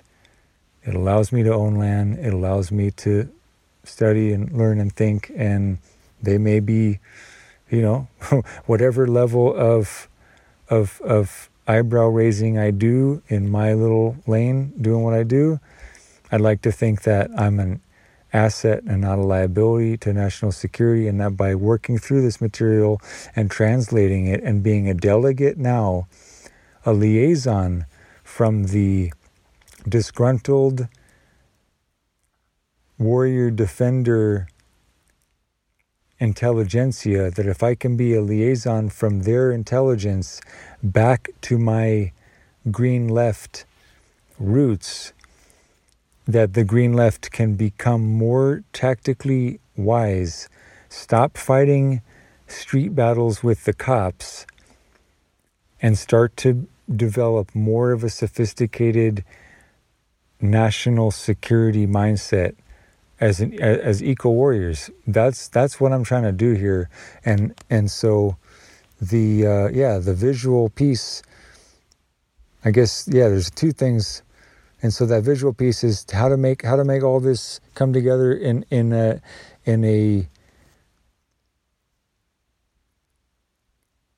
image that's haunting, that could be embedded from looking at a billboard for a split second. To me, it's the image of this. The reason I got derailed in that tangent about the touchy-feeliness of peace is that we tend to feel so good about the idea of peace. We kind of think like, oh, okay, well, yeah, it's cool not to have a military because we're peaceful, and most nation states are peaceful, even though, as I just said, that's actually not really the truth. And peace is just the time that warring nations retool their war machine. So no, we don't. If we look at that game theory, if we look at those game theory options, and we go, oh well, yeah, being allies and choosing the peace option. No, that's very easy. That's cute. It's easy. It doesn't turn my stomach. It's the easiest, sort of cleanest, most Disneyfied and nerfed utopian perfect world, living on a prayer, whistling past the graveyard of the options. Is that, we'll just be peaceful, and we'll just hope everyone else will be peaceful, and we'll trust each other to be peaceful, and we're going to trust and demilitarize. Now I'm saying, no, that's a mistake. And how do we convey to the woman on the street who doesn't care to learn to defend herself, and the nation that doesn't care to build a standing army and train its citizens to be competent with weapons and with wilderness survival and basic tactical and strategic wherewithal, without glorifying war, without lusting for war, not glamorizing it, but acknowledging the need to be competent and to be tactically advantageous and to be ready. How do you convey that? How do you market that? What's the marketing message? So I arrived at the idea that when I was working through these options, I'm like, okay, how about I say, you got peace, if the options are peace and war, what if we say options are armed and unarmed? Okay, that works. But the thing is, people are so freaking biased and have such normalcy bias to where they think, well, it's okay that everyone's unarmed because it's okay if just the police are armed. That's okay. I don't really need to be armed. That way I can sort of have this cognitive dissonance and fall back to the peace option, even though that is problematic because of the vulnerability and the susceptibility to betrayal that leads you to, that opens you up to. So I thought, is there a more haunting and immediately sort of what has more punch, what has more sting as a visual, visually impactful binary set of two options? Because armed and unarmed, unless you're really into guns or you're really, macho or whatever, and you're going to think, oh yeah, of course, yeah, being armed, that's badass. Of course I'm going to be armed. I'm not going to be what they say is the P word. I'm not going to be unarmed. But most people who are not into the militant aesthetic, they're going to be like, no, you're a wingnut, want to be Rambo, or you're just a macho man, or you're just a, aggro, alpha, jock, whatever. I don't need that. I don't need to be armed. Unarmed is fine. Peace is fine. Well, to me, that's where the marketing fails, and you get people complacent again, living in normalcy bias, situationally unaware, setting themselves up to be victims, nation states and of sexual assailants, right? So here's what I think is a more beneficial, useful, poignant, packs a punch, packs a sting visual, which is that what if we say that the two options are not war and peace? Oh, they're not Italian food and Chinese food. They're not war and peace. They're not even armed and unarmed. It's shackled and unshackled, or restrained and unrestrained. But I think shackled or unshackled is probably the best visual, attention-grabbing, haunting way to set this configuration up to where what it really looks like if you were in peace is that you're both shackled, and therefore you have this debilitated state of being hindered to do violence, the way we shackle prisoners so that they can't run and they can't fight back and they can't escape. They're severely limited in their ability to do so. So yes, they're nerfed, they're incapacitated, and there's a cost to maintaining that peace, because if one of them breaks those shackles, the one who didn't is fucked, right? So that's the way I look at it now. I'm like, yeah, I get it. Some people, they don't want to be armed. They don't want to be armed. They're fine being unarmed. But would you be fine to be shackled as long as everyone else was shackled? Because now that everyone's shackled, we have peace. Is that okay with you? Probably not. Probably you would want to be unshackled. What does that mean? Oh, well, that means I might swing my fist, and my right to swing that fist that ends at the beginning of someone's face, now I have the freedom to possibly intentionally or accidentally swing that fist beyond the scope of where I'm free to do so, which is where someone else's face begins. Now we have politics. Now we have these dilemmas that arise from the freedom to possibly do violence. But the laws and the security infrastructure within and among nations, in order to allow for there to be the freedom to wield weapons and to weaponize, that it's rational ultimately, and it is the reality of the world we live in, whether you like it or not. We don't live in a world where we all chose to be in a form of peace where, in order to have any guarantee of that peace, we're all just going to live in shackles. We chose a world where we're not going to live in shackles, which means it's potential. Anyone has a potential to weaponize themselves. Anyone can become a terrorist. Anyone can join the military and be part of the armed forces and wreak havoc on enemies abroad at the stroke of a pen from the commander-in-chief.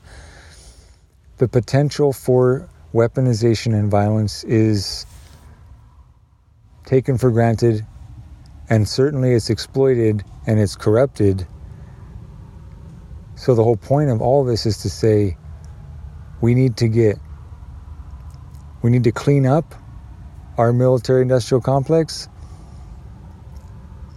but we can't have a backlash and overextend and pendulum swing in the opposite direction to where we end up shackling ourselves while other people in the world, other nations in the world, are not going to by any means shackle themselves, and they're training hard while we are training soft, if at all. Every day that every day that Captain Willard slept in a whatever hotel room waiting for his mission, he got weaker. And every day Charlie was squatting in the bush with a bowl of rice and some rat meat. Not a lot of R&R. He was keenly aware of what it means to get soft, just as an individual warrior. And from that point, the last thing I'll say to wrap it up in a more wholesome, down-to-earth, and on brand with tactical permaculture sentiment, one of the other analogies or applications of that game theory grid that the professor in the Yale course shared was one where she said, and it was totally great, and I am so glad that I caught it. I did listen to it twice because I was so cooked yesterday that it didn't sink in. I'm glad I listened to the whole thing again today because it really struck me. Again, just sometimes I have to prime myself, because it doesn't all come natural to me, this more abstract thinking, but she brought it very way down to earth, and she used an example of, let's say you have two gardeners, and I'm going to put it in my own words a little bit, but try to maintain the structure of it.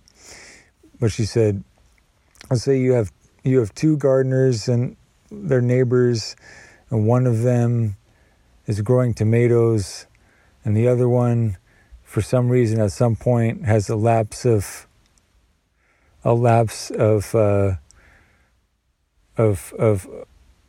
good relations and decides to walk over to their neighbor's tomato garden and steal a tomato, and then the tomato gardener catches them or suspects them or discovers it, and they, in retaliation, go over with their pitchfork and start tearing up and destroying the garden of the offending neighbor who stole the tomato.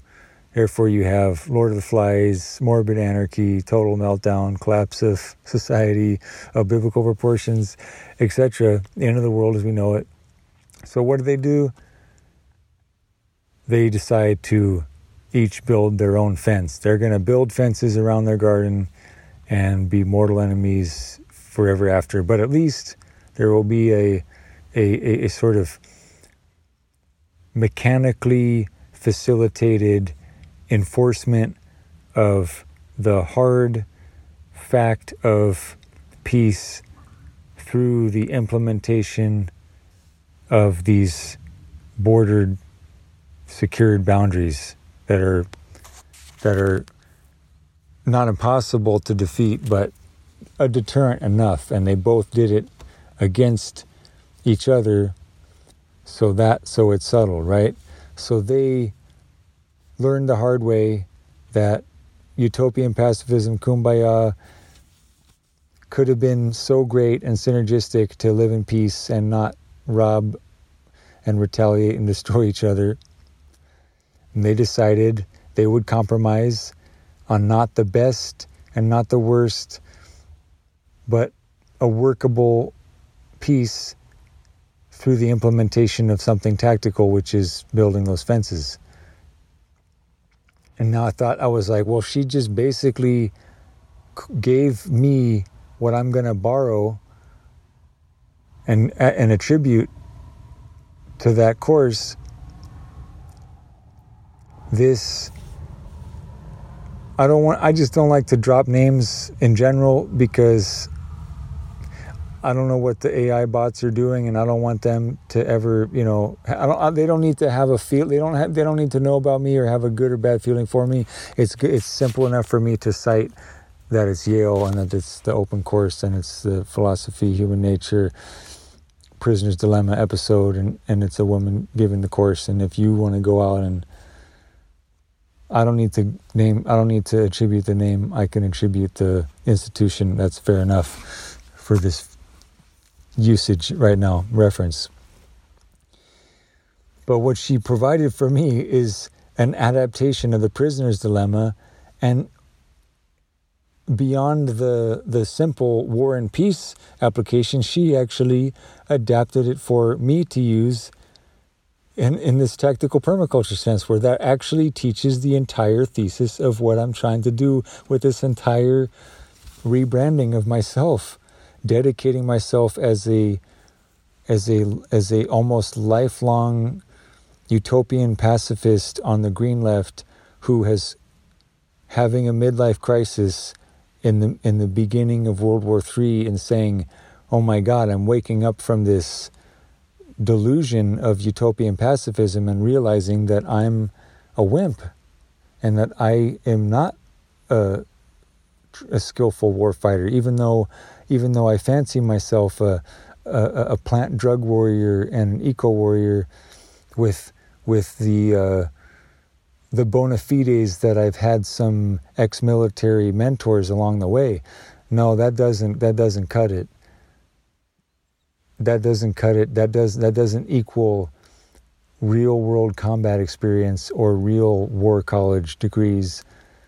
And I can do war college study as a civilian, but I'm not about to go and be a volunteer on any battlefield right now. There's not a lot of wars that I actually know of that I truly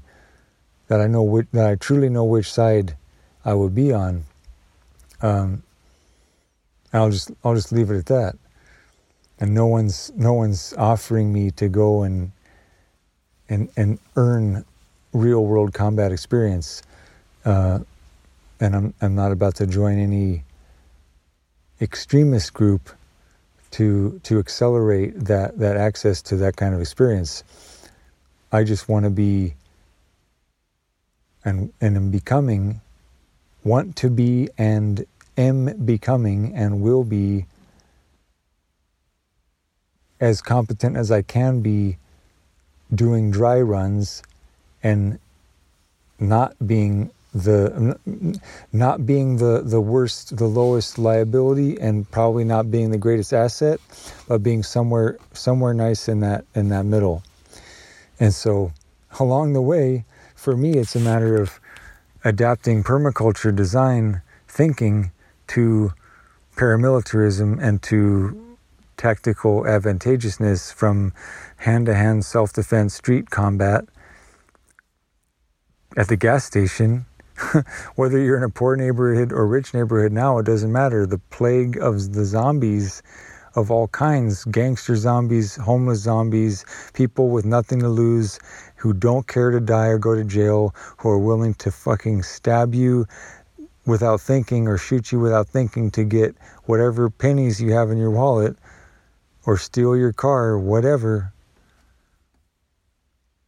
That encroachment of the zombie apocalypse, it's everywhere. And so whether it's street self-defense or war fighting, being a competent gunfighter ready for war, it behooves us to not be completely a deer in the headlights when it comes to violence at any scale. It's looming on all scales, and only those of us with experience navigating that, the law enforcement on the streets, military who have fought wars abroad, those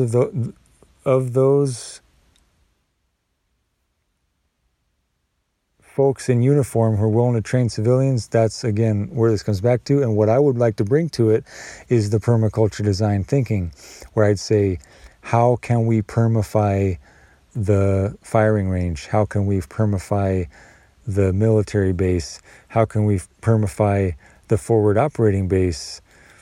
How can we permify everything so that energy that goes into it, so that it can be as non-toxic and regenerative as possible, so that we can be sustainable warriors and not unsustainable warriors because of how toxic our fuels are, how toxic our paints are, how toxic our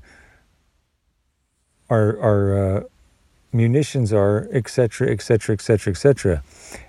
And wherever I can find that edge to create a tactically superior product of any kind. Of course, legally, of course, with the right permitting and the right laboratory scientists. But I do believe that bentonite is more powerful than dynamite or any other explosive when it is used tactically and strategically in a permaculture design, a tactical permaculture design. And I've talked about that before. I'll talk about it many times again. But yeah, the totally non-explosive, basically totally inert mineral bentonite clay, to me, that is the most powerful secret weapon for any nation building itself and defending itself in the world and building sustainable, peaceful relationships amongst the nations that it forms alliances with. I'm just going to say that that's one dimension of where I'm trying to bring permaculture to the battlefield on all fronts, at all levels, on both sides of enemy lines, at home and abroad. There are applications. And so where I'm going to leave this, coming full circle with this concept that I'm working on with this brand, is that with great appreciation for that garden feud application of the prisoner's dilemma and of game theory, here's how I would add to it, and this is where it lands on the olive branch versus the berry briar. If the fact is conflicts are going to arise, and it's not intelligent for there to be excessive weaponization of a counterparty and lacking weaponization of yourself, that there should be a balance of power, a balance of weaponization, and for that to be done in a permaculture informed manner, then those two gardeners, if they were to be lamenting this dilemma that they're in through their metal fences, their barren metal fences, looking at each other's garden going, you know what, man, if these fences weren't here, our gardens could commingle and actually synergize and become even more productive. But then are we back to square one where we have more to fight over? Is that a fool's paradise leaning towards utopian pacifism again? Or is there a way that the function of the fence, that the form of the fence can follow the function of it? And when we could say, how do we not sacrifice all potential ecological synergy by building fences that block the flow of ecology, when all we're trying to do is dissuade each other from pilfering from one another? Well, where's the nuance? How can we put our design thinking cap on and do some biomimicry and go, how does nature do it? How would nature do it in a way that creates more ecological niches, more potential for synergy, and more numbers of cooperative interactions amongst all the trophic layers of life in the ecosystem, from the soil up to the sky, to the upper canopy of a forest? How does a tactical dilemma of the potential for war between neighbors, how can that be more nuanced than just two metal fences that block off each other's gardens and really flatten the ecological potential and limit synergy? Well, I can think of if those lamenting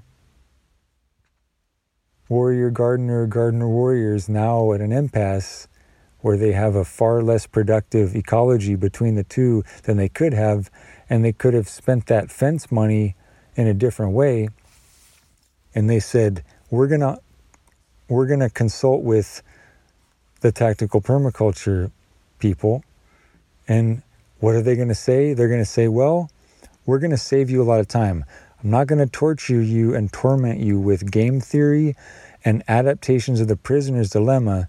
I'm just going to say function or form follows function. You've both arrived at you don't need to remember this, but you both arrived at a Nash equilibrium, which is that it's not the best scenario for either of you, but it's not the worst. And essentially you get to have more peace at night, peace of mind, and sleep better at night, knowing the fences are up. You sacrifice by the sunken cost of building the fence, that cost an energy, a time and energy, and monetary resources that could have gone into growing more production. Instead, it was sacrificed to install this security measure. And in fact, redundant, you both do it because you can't risk one of you becoming the subjugator or the subjugated, so you both had to do it. So the fence arms race, you both embarked on that together, but now you're kind of lamenting. And so is there a potential to create a pro-social, synergistic value add on top of that grim, cold calculus of a Nash equilibrium in the prisoner's dilemma, applied to war, applied to the garden? And the tactical permaculturist says, yes, guess what? I'm going to come over and bring vining, edible and medicinal food plants that you can grow that are going to add beauty and fragrance and diversity to your dinner table and biodiversity to the landscape and to the natural ecosystem. And that fence which was an eyesore, is going to still be there and serve its function and maintain that tactical balance and that tactical informed peace, but now it's going to become a trellis. And you didn't have to tear it down. It was able to serve its function, but now it's serving multiple stacked functions, and it's now growing you food and medicine, creating beauty, possibly some extra shade and cooling effects. And now you have this whole list of value add that comes when you bring permaculture to your tactical installation. And that goes for both folks on both sides of both fences. Now, I would take it even to the next level, which is that if it were possible to intervene in the design phase before they chose the form without thinking about possible multiple different alternative options that fulfill the function in a different form, if we could go back in time, or if I could have been there to be an arbitrator or mediator in that conflict, or if they were willing to tear the fences down, although now that they're there, may as well work with them, but an even more pro-social and even more ecologically optimal and even less costly and even more elegant solution that addressed the tactical functional need of there to be some dissuasive barrier between them. This is where I would say, let's grow whatever you like to eat, or that is preferable to your medicine cabinet, your herbal apothecary.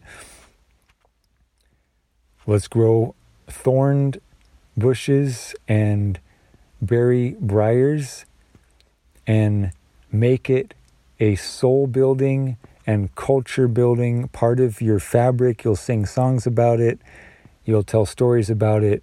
You'll become master gardeners and horticulturists of the plantings that you do, to have an edible, tactical living barbed wire fence that dissuades, keeps your dogs out of each other's gardens and keeps each other out of each other's gardens.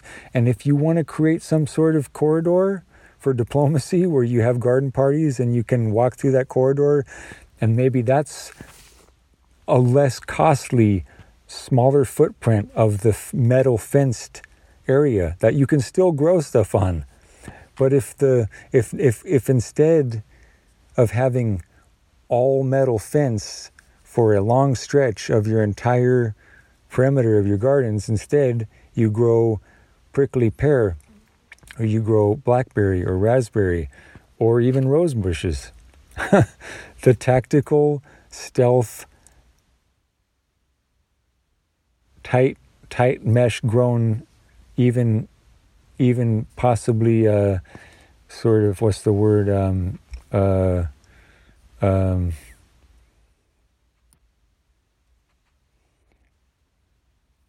you can artfully and craftfully weave together plantings of thorned bushes and even different types of thorned trees to where you can create a impenetrable fence that's very dissuasive because of its thick brush and sharp thorns that will prevent bad people and bad animals and unassuming animals from going where you do not want them to go. And then you could spend that which was allocated to more dead metal fencing that does nothing other than one thing, and you could have a multifunctional, stacked function, tactical, edible, medicinal food hedge that's like living barbed wire, that's regenerative, that doesn't rust out, that'll actually live as a perennial and probably live longer than you. And if you maintain it, it could live indefinitely. And that's a regenerative perimeter that's tactical and serves the function. And you could set aside a small percentage of that budget to have some, if you wanted to do metal, I would do some sort of stone work. But basically, you could create a very beautiful, very aesthetically pleasing, non-prison-like, full circle with the prisoner's dilemma. You could create a very aesthetically pleasing, very rustic stone corridor pathway with some security and some height to it, but that gives you the ability, when you are getting along, to supervise each other in your garden parties without having to turn your back on each other at night, lest one of you just waltz over and steal a tomato and then cause a feud that results in that pitchfork night stealth destruction mission that started this whole thing off. So hopefully that feud didn't lead to shooting and blowing each other's limbs off to where now you're either going to build a fence or grow your rose bushes and berry briars and otherwise thorned, briered, edible or medicinal hedges. Hopefully you haven't got to the point where you've blown each other's limbs off, and it's going to be very slow and painful process to get that stuff established. Hopefully you made some sort of peace, or that you put up the fences before things got uglier. But we're living in a world where there's a lot of amputees now, a lot of disabled veterans, and for them to mend fences in this ecological manner that I'm speaking of, they're going to wish that option had been available earlier, and that we were settling wars with bentonite and not dynamite, and that we were building fences with edible, living thornberry briar bushes, and not so much unforgiving concertina wire, and on down the line, until we get to a point where it's not that you're being tactically disadvantageous or that you're being weak and nerfing yourself and allowing yourself to be subjugated, but that we partner with the natural weaponization that is the natural toxins, the natural poisons, the natural architecture of weaponization that most wild animals have built in to their venom emitting teeth and their bites and stings and all of the weaponization that nature is, that we lack intrinsically and that we have to build technologically. My thesis is that using an understanding of these game theoretical sort of intellectual toys, we can get to a point where we understand, yes, from the get-go, the prudent thing to do for those two gardeners was to have a perimeter that was impenetrable and where there was a corridor that was manageable and penetrable on terms that were tactically mutually advantageous, not leaving either one to be easily subjugated. And that by design, peace is the emergent property of superior, not necessarily firepower, but regenerative,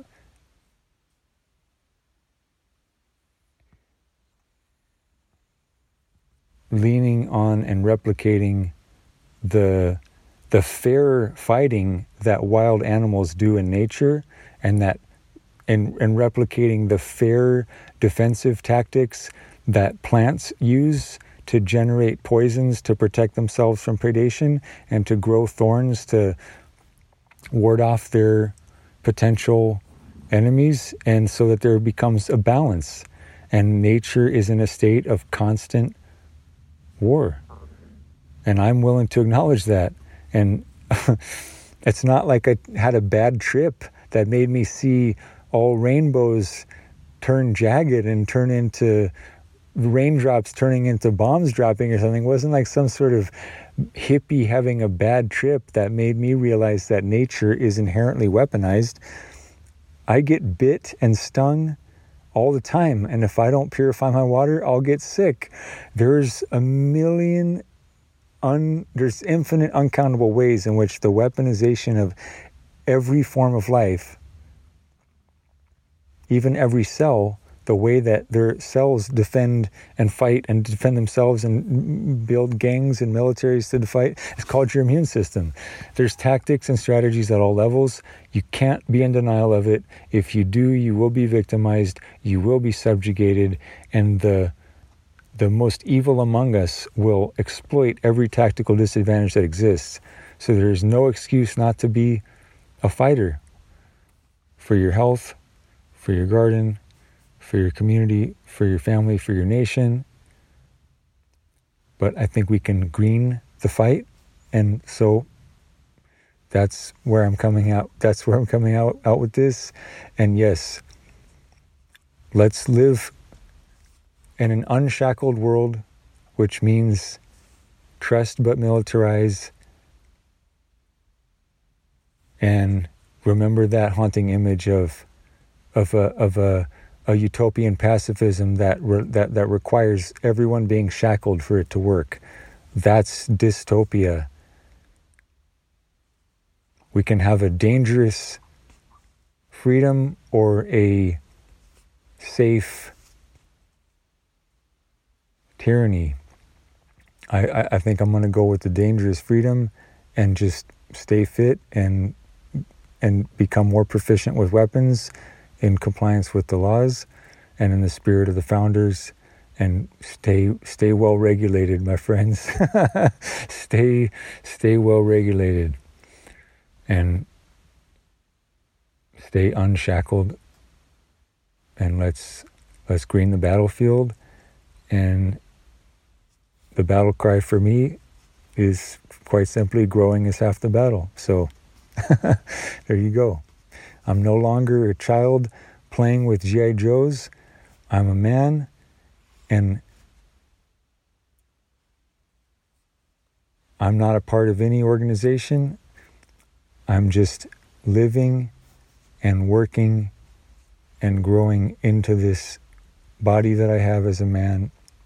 It's getting older, starting to fall apart, and I can do a lot more with it now than I could playing with the G.I. Joe toy. But I sure wish I could have had a G.I. Joe garden set with G.I. Joe shovel grip hands, and that's me. That's how I'm living out this midlife crisis. I hope you're learning and enjoying along with me, and that you are rethinking things along with me, and that you have things to contribute. And eventually, I'm hoping that this will grow in many dimensions, and this will be, I don't know if this show will have interviews ever. I'm a little hesitant at this moment, but the discourse of what I'm talking about, I hope it will grow far beyond me and far beyond my little show and my little quote-unquote brand or hashtag or whatever. I don't know or care for it to become a quote-unquote movement. Permaculture is already a movement. Tactical is already an industry and a way of life and a science unto itself. But I hope everybody who resonates with what I'm saying will do what I've just done and take other people who are master teachers and fumble through my understanding of what they've conveyed and try to communicate it back to my tribe as best I can. And I don't know that I have a tribe anymore. I may be a lone wolf, and I kind of always was lone wolfing it even when I was in tribes, what I would call my neo-tribal affiliations. But